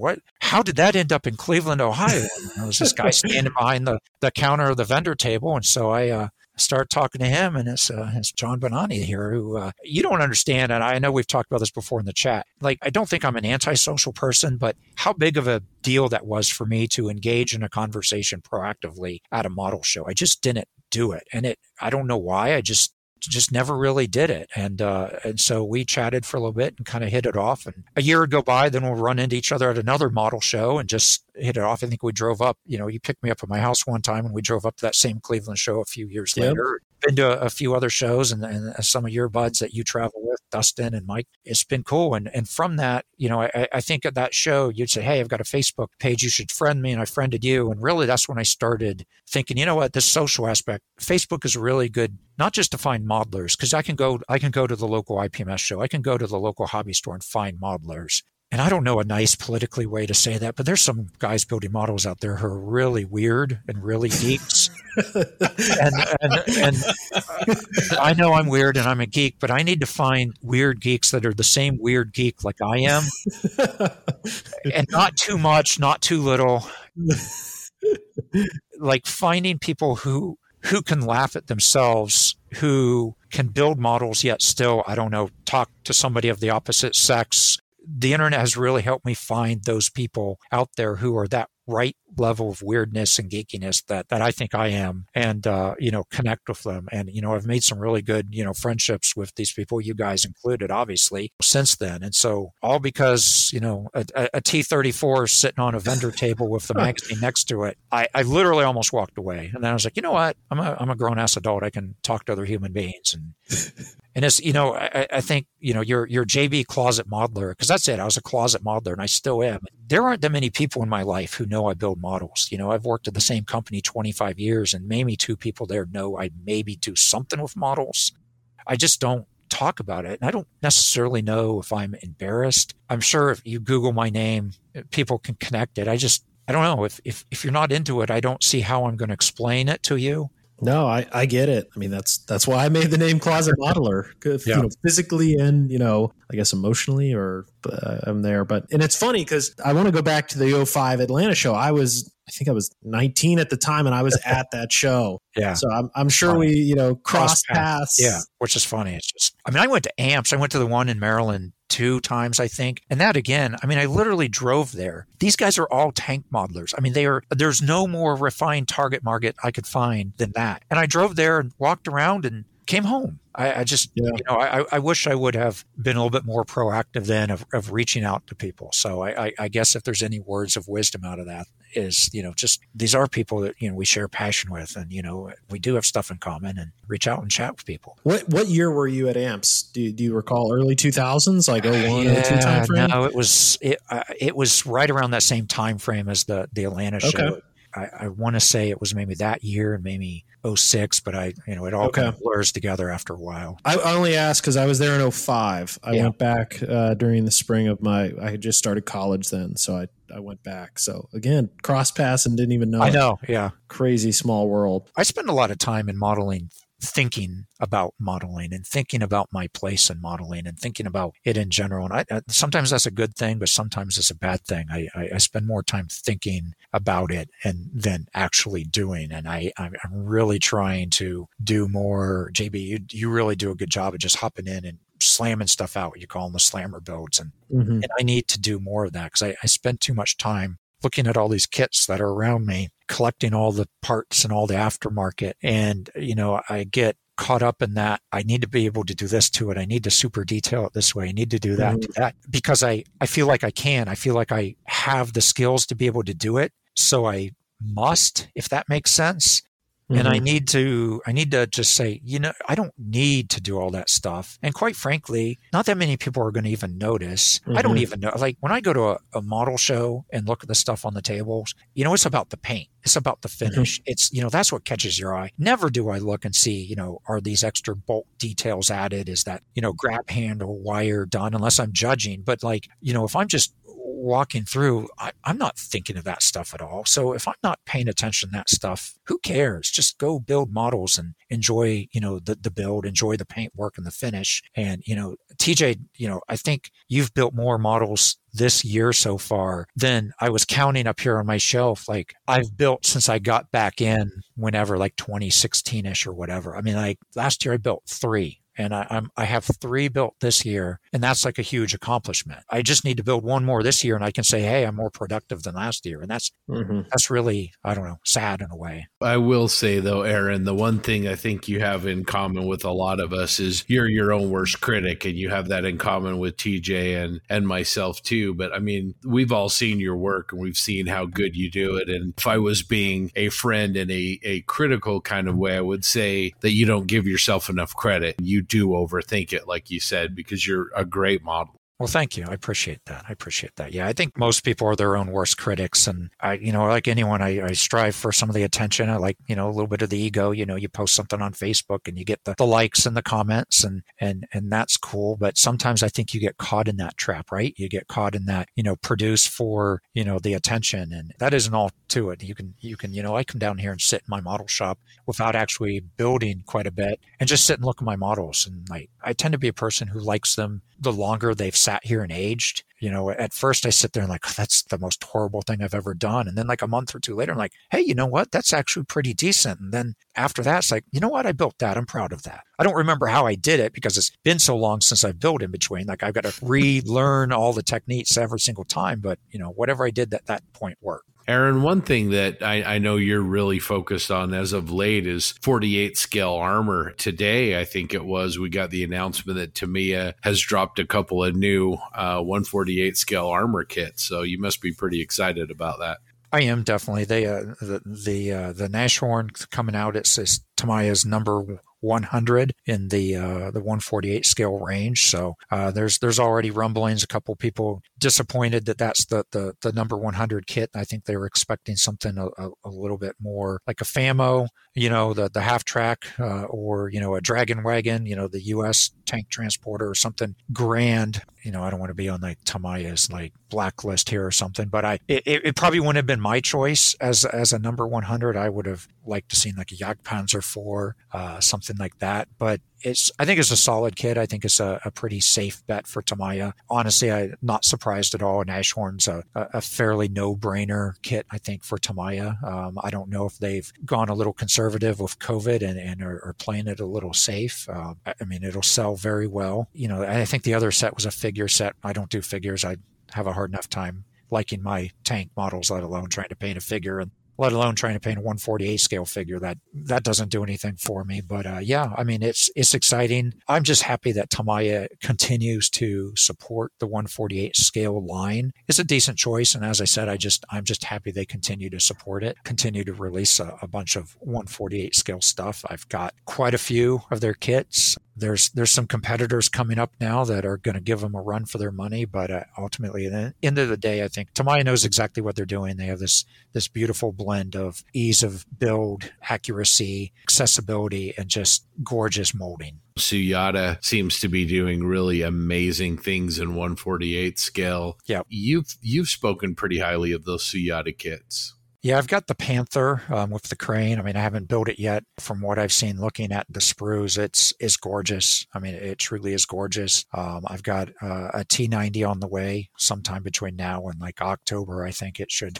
arrive. Who knows? It's coming from Japan, so it'll be here sometime. But and from what I've seen, there's a couple of them that are already in people's hands, and that looks to be an incredible kit. I tend to gravitate to World War II armor. I'm really liking some of the modern stuff that's coming out too, and I'd love to see more modern stuff. There isn't that much on the 48 scale front. I think World War II armor is pretty well covered between what Tamiya does, Hobby Boss does, some of the resin conversion kits, but the modern stuff is wide open. I think the next kit after the T90 is a Tiger 1, which, of course, everyone and their brother goes, oh my God, why do we need another Tiger 1? And apparently they've missed business 101 of understanding that other companies' Tiger 1s don't put money in their pocket. So I'm interested. I'll certainly buy it. AFV Club, if you've ever seen their 148 scale Tigers, both the early and the late, are incredibly detailed kits. The late one especially has got the molded on Zimmerit, and it's a gorgeous kit.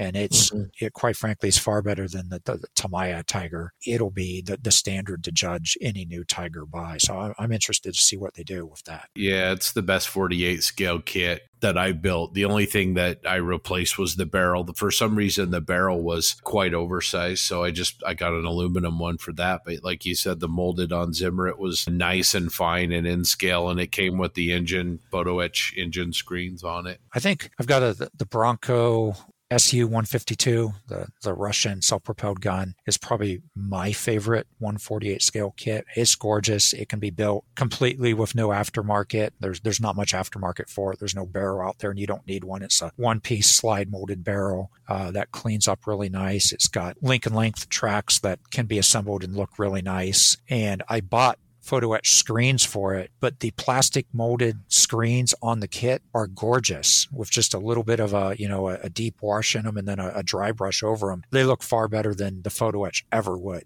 I was proud of myself. I'm like, well, I've got the photo etch. I must use it. And I, sitting there with the saw to start cutting out the molded in screens. And like, there's no way that what I'm going to produce here is ever going to look as good as this. Why am I thinking of doing it? And I'm glad I didn't, because I look at it now. And quite frankly, if Bronco would sell that little part of the sprue of just those pre-molded screens, the engine deck screens, I would buy those to put on all my Hobby Boss kits and all my Tamiya KV kits because they're just gorgeous. So I got a topic I want to talk about. We're going to shift gears and maybe a topic that I think everybody around the table here has built one. Let's talk World War II tanks. Okay. I feel like they're the trigger for armor modelers these days. You either love them or hate them. I think everybody on the line here loves them. But specifically, let's look at some of yours. Maybe talk about the Isherman first, then we'll go into your bucket build, which is my personal favorite. So maybe talk about how you kind of got into them. Why do you like them? And then we can focus on the bucket build. Sure. Again, I saw these tune tanks and they're like $15 at the most. They're super easy. And I bought a few of them thinking I'll just slam these together and use them for practice on painting and weathering. And of course, that never happened. I think Michigan Toy Soldier, the hobby shop, had a tune tanks contest. And it was like $50 or $100 gift card to their shop that, for first, second, third place. And you could enter in your tune tanks and paint it however you wanted, modify it however you wanted. I was like, you know what? I should do that. And obviously I'll have to make it something different than just stock. Fury had just come out. And I'm like, okay, why don't I make a Sherman with like the Easy 8 suspension and, make it like Fury? And then I'm like, everyone and their brother's going to make flipping Fury tune tanks, which ironically never happened. But at the time, everyone was making Fury Easy 8 Shermans in 1/35th scale. And, it's like a Whitman Tiger 1 or something. And like, I just like so tired of seeing Fury Shermans. And I'm like, well, what else can I make with an Easy 8, suspension on a Sherman? I'm like, why am I not making a I Sherman or a Super Sherman or whatever? I'm probably, upsetting the IDF gods by, not using the right terminology. But I'm like, okay, how am I going to make this? And I've got one of my few 1/35th scale kits left. I've got the Tamiya M51 kit, but I also had a Dragon M51 kit that I was going to rob parts from, tracks and some of the I think the metal barrel and some of the photo etch. And so I'm like, I've got extra Easy 8 suspension parts. So I could probably put the 1/35th scale Easy 8 suspension onto the tune tank. I could cobble together some of the extra, the side fittings like the stowage boxes and the jerry cans and the spare road wheels that go on the side of the Israeli Shermans. I can't even tell you the level of excitement and enthusiasm I got into this project. Like I was literally like giggling like a little boy as I started like thinking this through and putting together. And it was like pure joy, more so than any other modeling had been. And I like got so more into it. And I'm like, I got all the stuff down of how I wanted to do the haul. And like, what am I going to do on this turret? Because of course you need your tune tank to be accurate. So you can't have like the wrong commander's, hatch or whatever. And then I was like, well, there's a Hobby Boss kit that has the right hatch with the right vision ports, but I don't want to waste the whole Hobby Boss kit. But then in further investigation, that Hobby Boss kit had 2 complete turrets in it. So I could just build the other version with the Hobby Boss kit, rob the parts I need, but not waste the whole kit. And so, I got all that together. And then what am I going to do for this big giant barrel? And I had J.R. Rubio, one of the old, old school, metal barrels, one of the original ones. I had a 1/35th scale M26 Pershing barrel that had not sold on eBay. I'd been trying to dump this thing with old kits and everything forever. And like, no one wanted it. And I'm like, what am I going to do with it? I'm like, for a tune tank, this thing's going to have just enough of an exaggerated muzzle brake that it'll be close enough to like the muzzle brake on the Israeli type Shermans. So I had all this stuff together. I made like the rear, turret extension out of literally a Panzer IV turret stowage box turned upside down. Nice. Puttied it all together, cobbled it all together. I mean, I loved every second of that build. So excited about it. Painted it all together, published it out there. Seemed to be very well received, other than I think the Sherman modeling page or something. Like, tune tanks are no longer allowed in that group. Like, oh boy, some of these guys who are like chiming in and they're like, why would you go through all the effort of like building and painting and like all the cleaning these parts for something that's not accurate? I'm like, because it was fun, because I had fun. I like enjoyed it. I had more fun doing this than any other model I've done. I mean, it was just a blast. It was well received. I don't think it was first place. I think it was third, maybe second. I think it was third. So I got like $50 or $75 or something out of it from Michigan Toy Soldier Company. So they had talked about it being published in an AK Interactive magazine or some sort of publication. I never heard anything else of it. And then AK came out with this, I've got it here. What's it called? Tune Models, something. They had a book about building tune models. Mm-hmm. I saw that book was published and I never heard anything. My FedEx tracker that tracks when you get packages sent told me I was getting a package from Spain. I didn't order anything from Spain. And so I logged into FedEx and I looked at it and it said, package from AK Interactive, coming. Okay, what is this? What is this? And I kept tracking it and eventually it just disappeared. It never got sent. So apparently I got off that list somehow. But it made me think, I said, I wonder if they were about ready to send everyone who has a model in that book a copy of the book. And then for whatever reason, it never happened. So when the book hit, I was like, I'm just ordering one because I want to know. I'm dying to know if my model's in there. And so I get it and I'm looking through it and there's a gallery at the back. And sure enough, it's in there. Now, disappointingly, there's no credit. There's no names on anyone's models. It's just the kit. It's like, damn it, I wish I would have at least gotten a byline on it or something. But I was just excited to see it in print. I was excited to see holy cow, that's my model sitting there on this page. And it was really cool. And, I loved it. And again, it's the most fun I had up to that point on building a model. And it was easy. I could dip into it being historically accurate. I'm using air quotes here in some parts. I painted it like it was the real deal, even though it's a tune tank. I wanted it to be recognizable for what it was. But, I didn't have to worry. It has a 148 scale turret parts, but 135th scale suspension and whatever worked to make it. But it came together and it seemed to mesh together. There's probably 4 or 5 other guys now who have, built versions of that as well.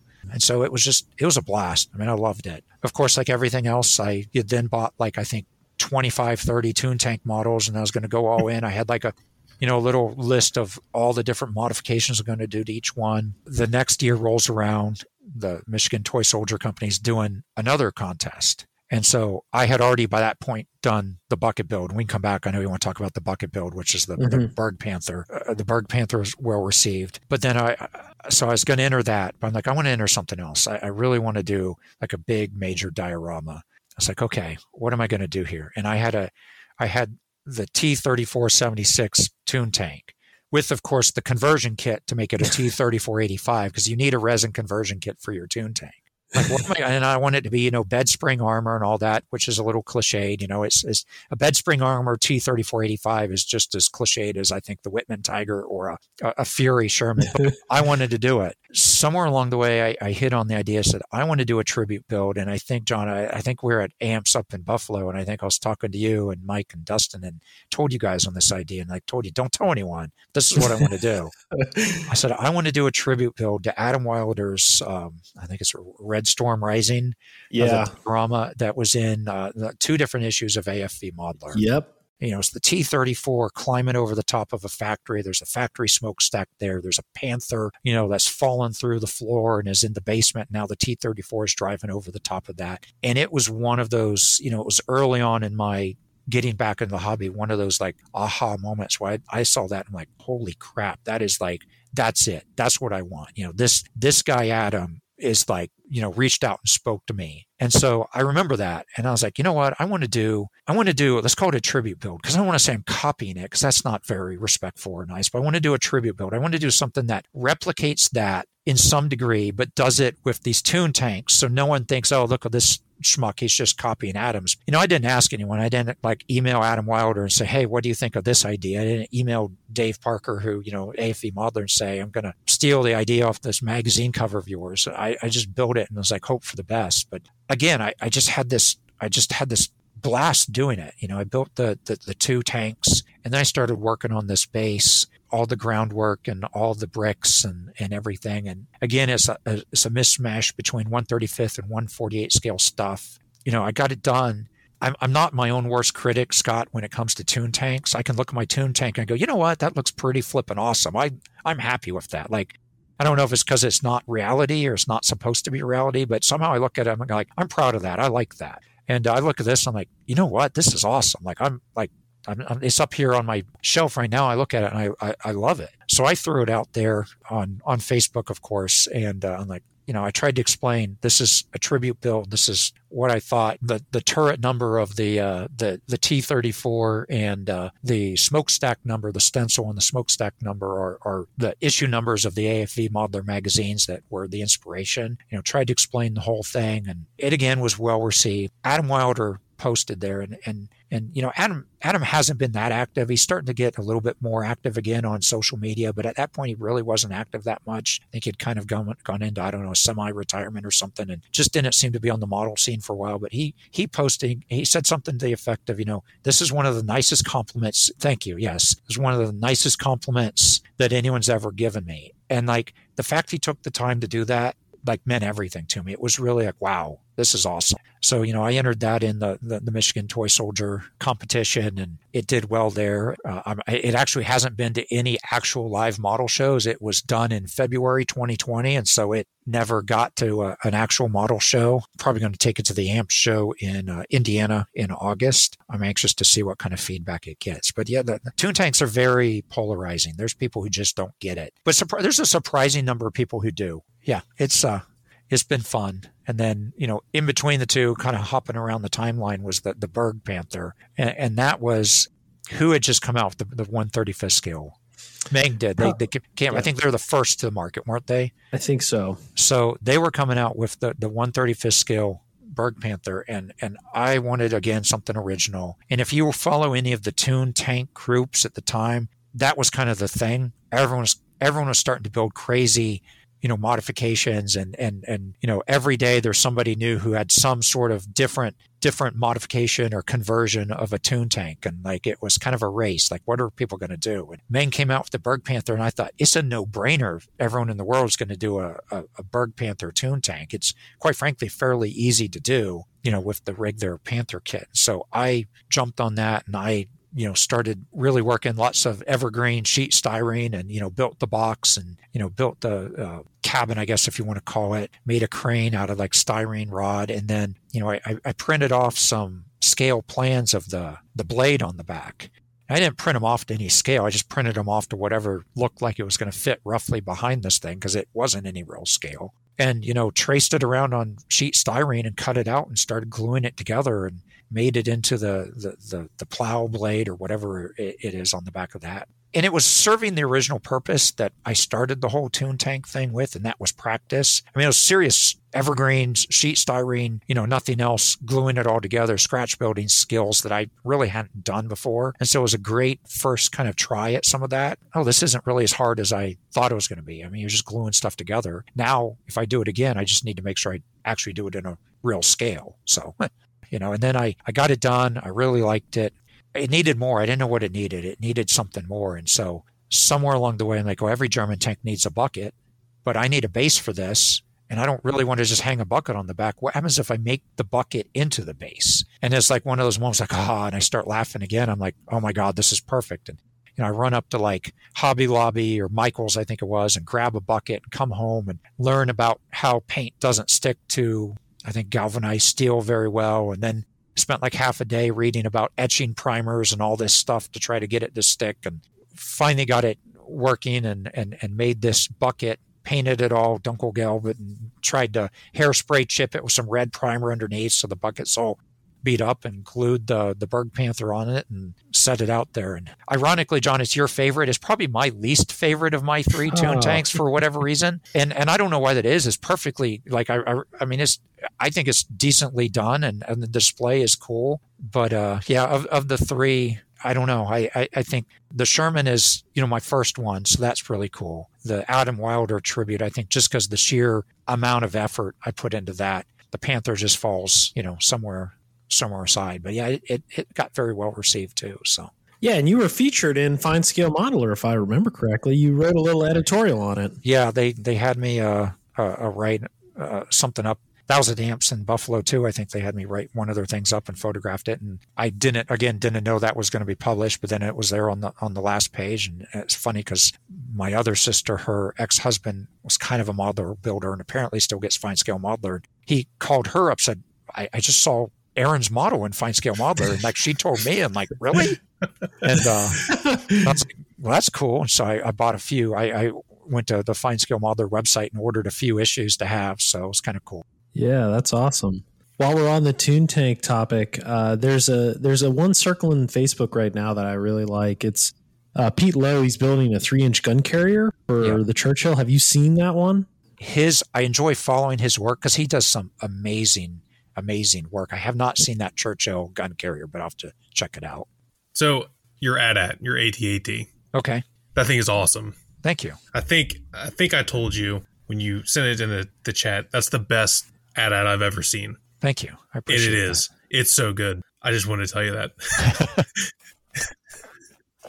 +1. Thank you. Thank you, guys. We'll have confession time. You're never going to see that AT-AT from the other side of it. The door, like the troop door on the side of it that you glue on the one side, I jacked up totally. Like it looks terrible. You're never going to see it from the other angle.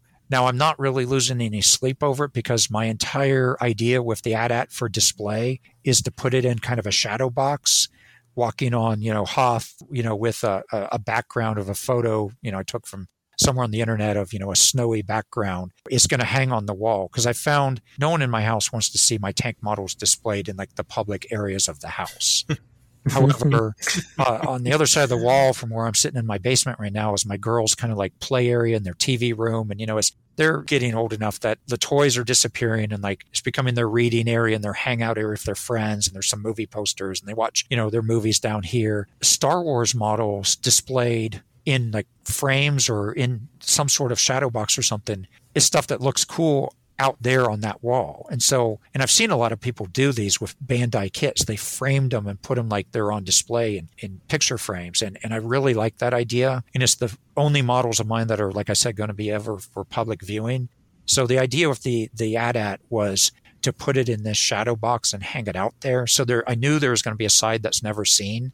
And after I built it and saw how terrible that side was, and I already had primer on, I had the base coat on, and I look at it, I'm like, well, I guess it really doesn't matter because where it's going to go, it's never going to be seen. So I just didn't worry about it and move forward. But now that I've got it done and I really like how it turned out for the rest of it, I'm like, maybe I should have fixed that because I could have like entered this in a show or taken it out and shown it in public. But I mean, it's sitting up here now. It's waiting for, I've kind of lost steam on the shadow box, but it's sitting up here and it's waiting to get to its final home. And once it's there, it'll look great and I'll be really happy with it. Yeah, it's 3/4 of it's really nice, but the other side, not one of my prouder moments. I've got my TIE Fighter that I built for the TIE Fighter group build. Oh, I love that too. Yeah, I put that out. It's hanging out there on the wall with the Death Star 2 behind it. It looks. I like how that turned out. Yeah, I think it looks really good. So we're talking about current projects. What's next on your bench? Well, I've got a 48 scale Tamiya T55 sitting here that I just want to say I started before Martin started his. So I think everyone in the brothers building a T55 right now because Martin started his. It's got the Gasoline mine roller conversion kit that puts the roller blades. I think it's like KMT 4 or 7 or something like that.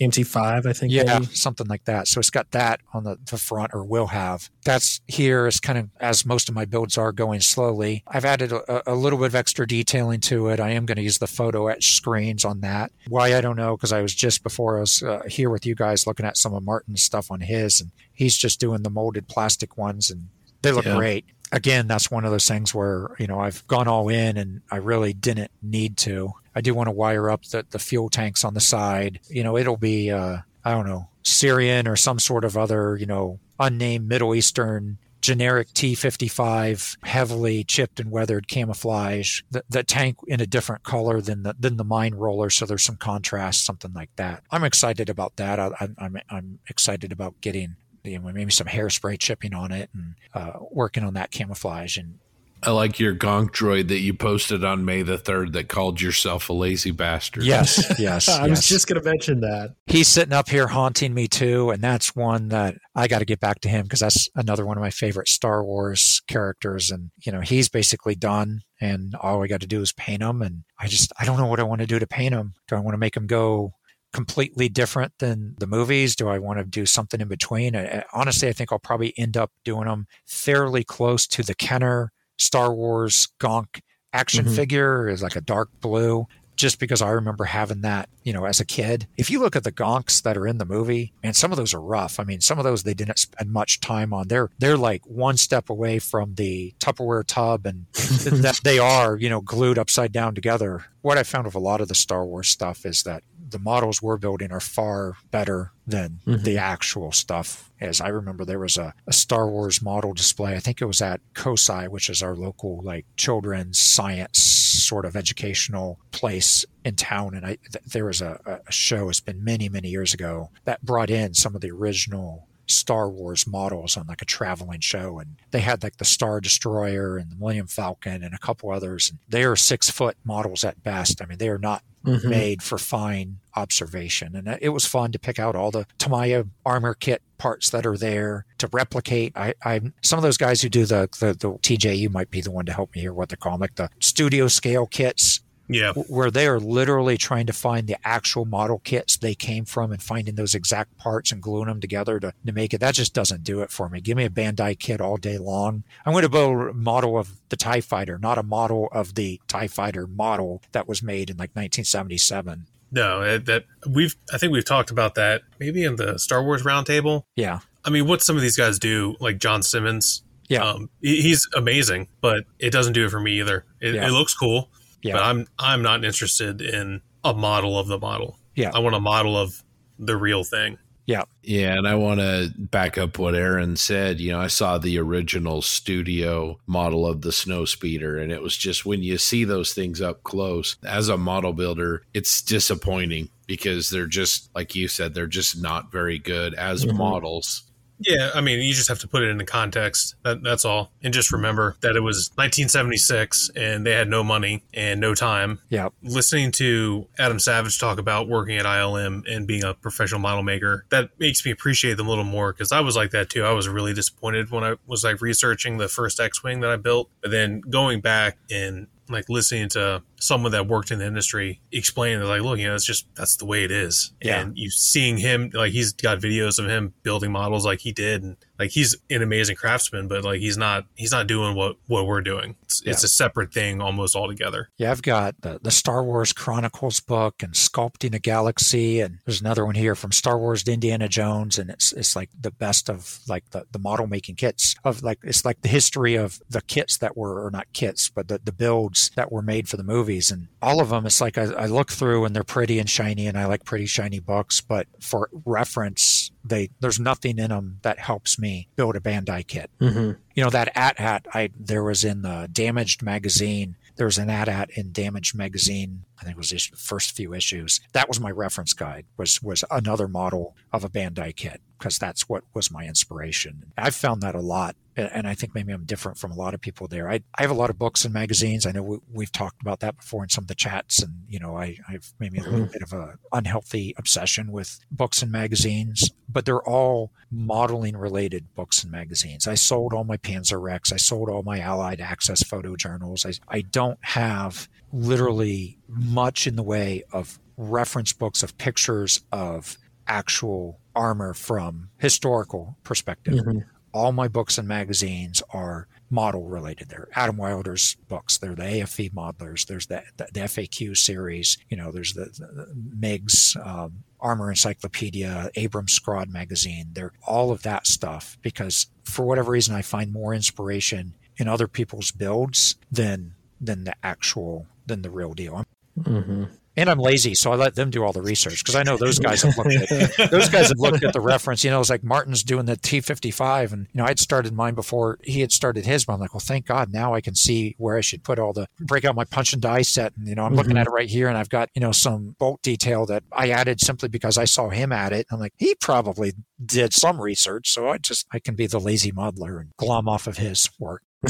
Sorry, Martin. Speaking of inspiration, it's in your scale and it's Star Wars. So when are we going to see you do the ATST from The Mandalorian? I don't know. I've got quite a few Bandai Star Wars kits now. That's one of them. Like everything else, I have lots of good dreams for these kits, and sooner or later I need to start building them. As I've started the Star Wars stuff, it's kind of like building German armor. Like you saw all this Imperial stuff, and it's really exciting. Then you realize, wait a minute, it's all gray. There's no variety. And like I look at all my built German armor, and it's all tricolor German camouflage. And it's like I need to find some variety, which of course then means painting it a little crazy. Now, the Mandalorian ATST is obviously a little bit different. Just like the Toon Tanks, when I look at the Star Wars stuff, I want it to be somewhat realistic. It doesn't need to be perfect, but I still can't just bring myself to like paint like a yellow TIE fighter. Just let go.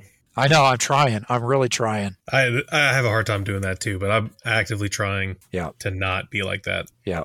It's a struggle. It's ingrained a little bit in the hobby of, trying to make stuff realistic. And there's enough, Star Wars books and comics and everything out there. There's variety. But as much as I am a diehard Star Wars fan of like the original series, I've never really dove into the rest. So I don't even know what's out there as options. I mean, I've got the speeder bike, the Imperial speeder bike from Return of the Jedi. In theory, the Empire runs the entire universe. These things are going to be all over the place, right? They're going to be in every, so there's no reason why you can't paint it in a desert scheme or a winter scheme or something else. But mine will end up looking like it's on Endor, I can almost guarantee you, just because that's just what I know. Aaron, are you familiar with Andy Moore's work? Yes. The truly, talk about inspiration when it comes to Star Wars stuff. He's probably my complete inspiration on Star Wars. And yeah, same team.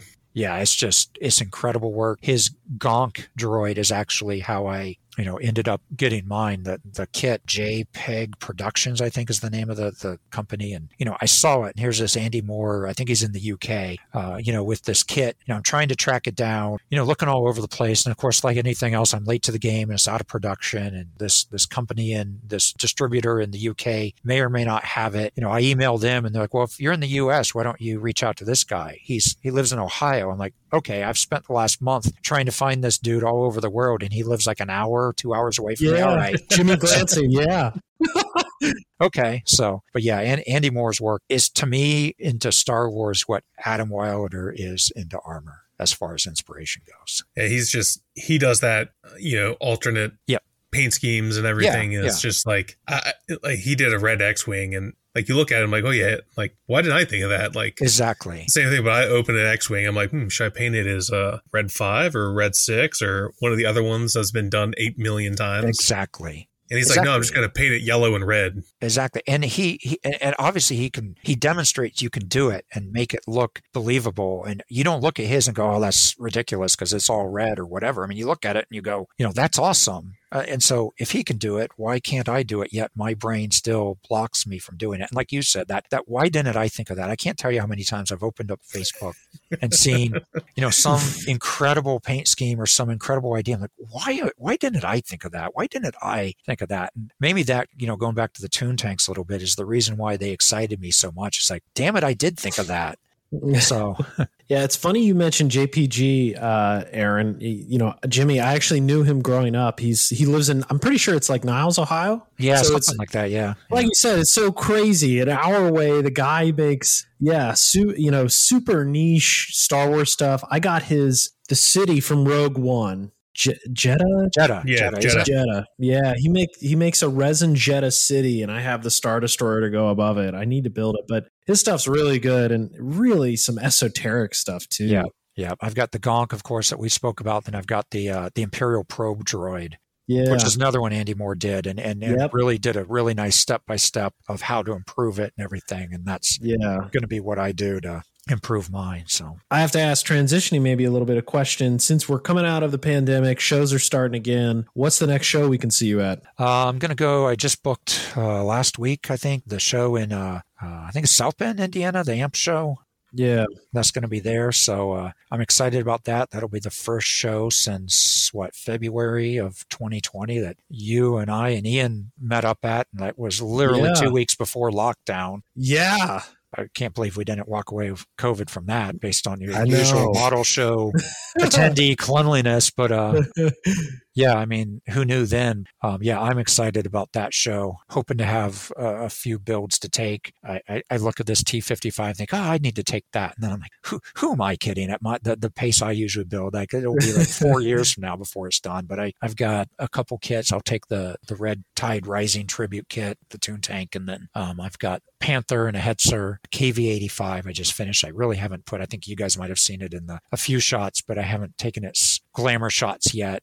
So I need to do that. So I'll take a few kits, but probably, I think they're limiting it to 5 is the most you can take no matter what. So I don't know if that's like a judging thing or what. So I'll go there and I'll sign up for some judging, because I found 2 things. Judging those kits is the best way of really looking in depth at kits. You walk past them at the table and you don't really look and appreciate. You get to learn so much more about what people do to build a kit and what works and what doesn't work. And the social aspect, again, because you're sitting there with 3 other guys at a table chatting, hit off some new friendships. So I'm looking forward to doing the judging. So. And then I'll do enough judging to get my free Amps t-shirt so I can wear that only around the house, because God forbid I advertise I build models outside the house. Well, if that show wasn't the weekend before the IPMS Nationals and I wasn't moving across the country, I'd probably go to it. Because it's only a 5.5 hour drive from here, and I'm sure it's going to be packed. With a lot of good stuff, and all the familiar names from the East Coast will be there. But you'll be at, I'm sure, Cleveland in the fall. Yeah, I'm definitely try to.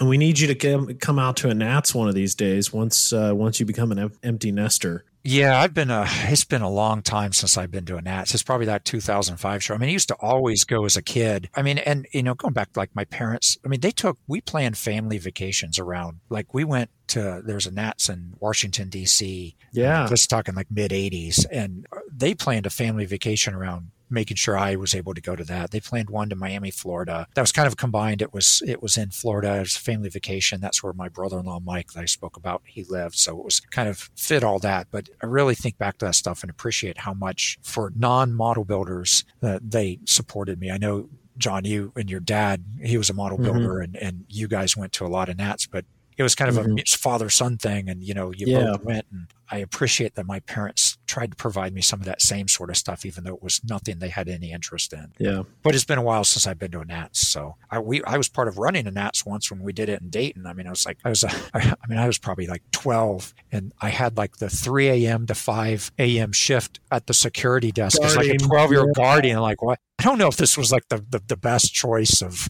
whatever, but I went to a Dayton. I think it was the Dayton Nats, or it might have been Columbus, but they had an open cockpit tour. I want to say it was early 90s. And I went to that. My dad took me, and I sat in the F-117. And I told my friends at school, and they were like, "You're a liar." My dad said no one can sit in that airplane. So I remember taking in the little 3x5 picture to like these little kids and be like, "No, I did sit in it." But anyway, like you said, the Nats are special. They're cool. And man, I'm sure we crossed paths way back then. We did. Yeah, I'm sure we did. It's funny you mentioned the open cockpit, because I don't know how I became an armor modeler. No one in my family, like most of my family, was in the Air Force. No one in my family built tanks or was in tanks in the military or anything. The closest is my dad was in the Marine Corps. I have a picture of him on a bulldozer in the 50s. But there's no tankers. There's no influence. I mean, I lived in Dayton, Ohio. I had the Air Force Museum right down the street. I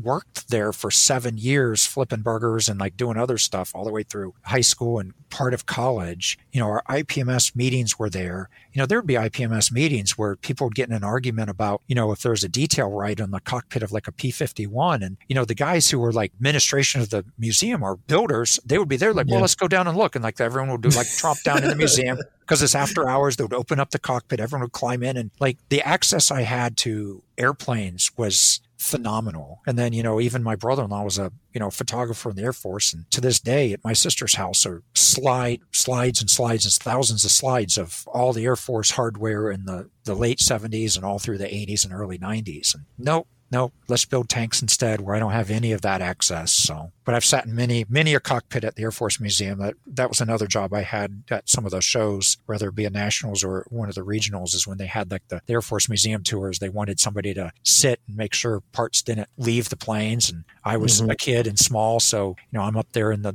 nose of a B-24, crammed in the side, so everyone would have enough room to come in and look. But I'd be up there to make sure no one like took off with like the Norden bomb sight or something like that. Man, crazy We've been talking a long time. It's fantastic conversation. Maybe we can wrap up with, what's on the horizon for you on your bench. Let's see. I look up at my shelf of kits that are, half built, half painted. And I have these big plans for all of them. And, I'd like to wrap up this T55 and dig into something else. But it really depends, whatever strikes me fancy that day to sit down and start working on a little bit. And then I might just put it back up on the shelf for a few weeks or months or even years and move on to something else. I don't have a plan of what I want to do next. But I don't like that either. I want to knock some of this stuff out, and I want to start and finish something all in one, not necessarily day or session. I'm not JB where I, just slam together a whole 148 scale kit in 48 hours, paint it and weather it. That's TJ now. That's true. TJ's trying to take that away from you. I don't know. I want to get to that point though, the kind of the two of you are doing, and just get to build more and not think about it so much. And so that's, if there's a goal, that's the goal more so than one particular kit. But I will say something, TJ, I don't know if you said this in a chat or I saw this in a Facebook post, but somebody the other day said something to the effect of, I need to wait to build this till I'm better. And that phrase really hit me close, that I feel like I have a lot of kits like that, even the do back, to bring it full circle. Like I need to wait till I'm better to build this. And that really is paralyzing in a way that I need to stop thinking that way and just build stuff, because a few things can happen. I might never get better. I might be good enough now, or I might die. And then I never get to build it, not to close on like a somber note, but after my brother-in-law was killed many years later and my sister was ready, I helped her liquidate his model collection. And these were, hundreds and hundreds, if not more kits. And, I'm sure he had a plan for each and every one of them. And I'm sure he's like, oh, someday I'm going to do this. Someday I'm going to do that. And, all of us do that to some degree. And I look at, I think I counted them earlier today. I've got like 118 148 scale armor kits sitting here. And I've got, another like 20, 30, 135th scale kits. I probably got another 30, 40, Bandai Star Wars kits. And I've got a plan for each and every one of them. And some of them are more special than others. And those more special ones, I keep putting back off. I keep saying, no, I need to wait. And no, those are the ones I need to do first. I need to get them, maybe if I get them off my plate, then it might even be more freeing to get to the other ones and work on those. Again, I think way too much about this stuff instead of just doing. So the overarching plan going forward is, just the Nike, just do it sort of feel. Yeah, that was, I want to say maybe Ian said something about wanting to wait to do something until he got better. Yeah. And I told him, don't do that. I mean, I used to think like that too. And that's one of the things that I've stopped doing recently. And I think that's why I've been able to do what I've done so far this year, because I'm thinking the same thing. I've got a ton of kits, and I'd like to think that I'm going to be around to build all of them, but you just never know. You never know. And it's, I have kits that I have bought and I wanted to start, like the Millennium Falcon. It was like, no, I need to be better.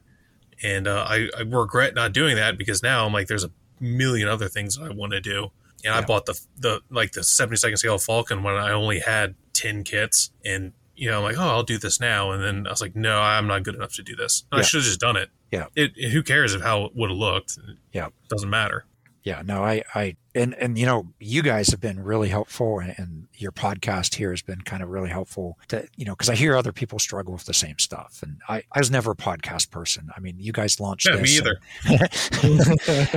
And I was never a podcast person. I just never listened to them. And I think Scott asked me early on if I wanted to talk. I was like, I don't know. I don't know anything about podcasts. Never really listened to them. And I'm like, sure, someday. And then I think later on you're on like episode 2 or 3, and somebody asked me if I'd listened. Yeah, I'm like, no, I'm going to, sort of thing. And because it just never did. And what I realized was I was trying to just listen to them, like put on a headset and listen to them. And that wasn't really working for me. And at the same time, though, when I come down here and sit at the bench, I would put on like YouTube videos of like, some of Will's videos or Martin's videos, or, even the old Adam Wilder YouTube stuff. But I'm not looking at them because I'm looking at the model I'm building, and I'm not really listening to them because they're talking about a technique you need to visually see. And then I sat down and like, let me put on this podcast and listen to it while I'm building. And it was like, the heavens opened up in this aha moment. And like, this is like the model club I always wanted. These are dudes sitting around having a beer that I can sit around and just relax with and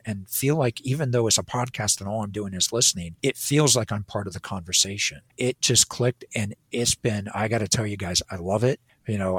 I'm because I'm not at the bench all the time. I think I'm 2 episodes behind still, but that's good because that means I've got more to listen to, and I'm not just, waiting, for the next episode anxiously. I've still got more content to listen to, and it's just been great for me. I think my favorite episode was the one where you guys just sat around and talked about your inspirations. When you guys got into like books and movies and everything else, and got to know you guys, and it really hit home with me. That this is a valuable way of communicating with the modeling world. And I want to thank you guys, not just for the opportunity here to talk to you guys today. I think that's really cool. It makes me feel really good, but just in general for offering this. I know it's a lot of work to interview people and put together, but it does make a difference, and it's really been beneficial. I know to me myself that I can sit down here on the bench, I can feel like I'm at a model. It feels like when I was 12 and sitting at an IPMS show or an IPMS club meet and hear people talk about what interests me. Back at that point, there was no other way of getting that channel, and here it is again for me. Like, it just that feel. So thank you. Well, we appreciate talking to you, Aaron, and those are kind words. And I just encourage you to just do it in your own words, and the Nike thing, just do it. I lost a really close friend of mine who passed away unexpectedly at age 52. And recently I went over with his kids, and he had boxes and boxes and boxes of model kits. And like you said, he had plans for every single one of them. And I remember for years, he'd say, yeah, when I retire, I'm going to do this and I'm going to do this. And, just do it. What's the worst that can happen? Pull out a 48 scale armor kit, put it together. If you mess it up and you don't like it, let's face it, we're all at a point where we can hop on Amazon and have another one at our doorstep 5 days later. Exactly. It's $30 or whatever. It's not the end of the world. No one's going to get hurt. So just do it, man. Put that Nike logo on and get her done. Thanks for talking to us today, man. It was a blast. Awesome. Thank you. Yeah. Thanks, Aaron. Really appreciated catching up. Yep. Thank you.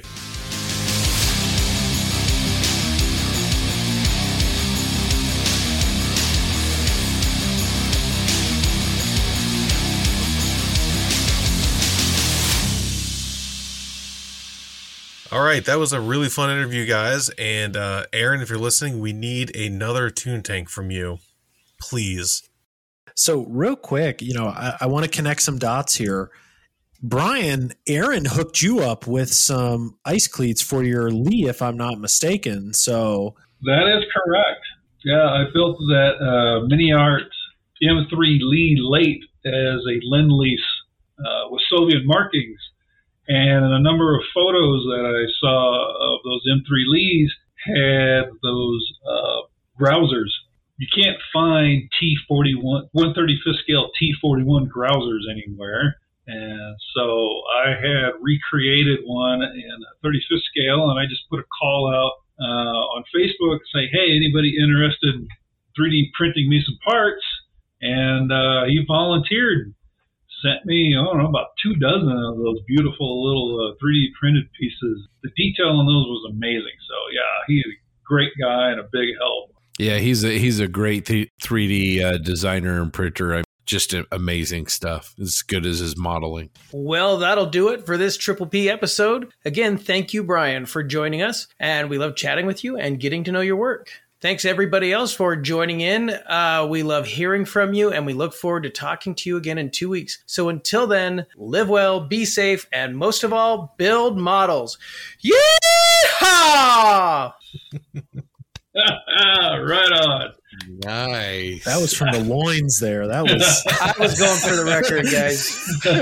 I was trying to wake my wife up. So you woke Ivan up. I think that started in Doug's toes, man. Yeah. Ooh, he's been waiting for that. He's had a little withdrawal. You know what? I haven't done it for a little while, and I've heard what everybody else has done. I'm just trying to outdo everyone else. Oh, I love it. I love it.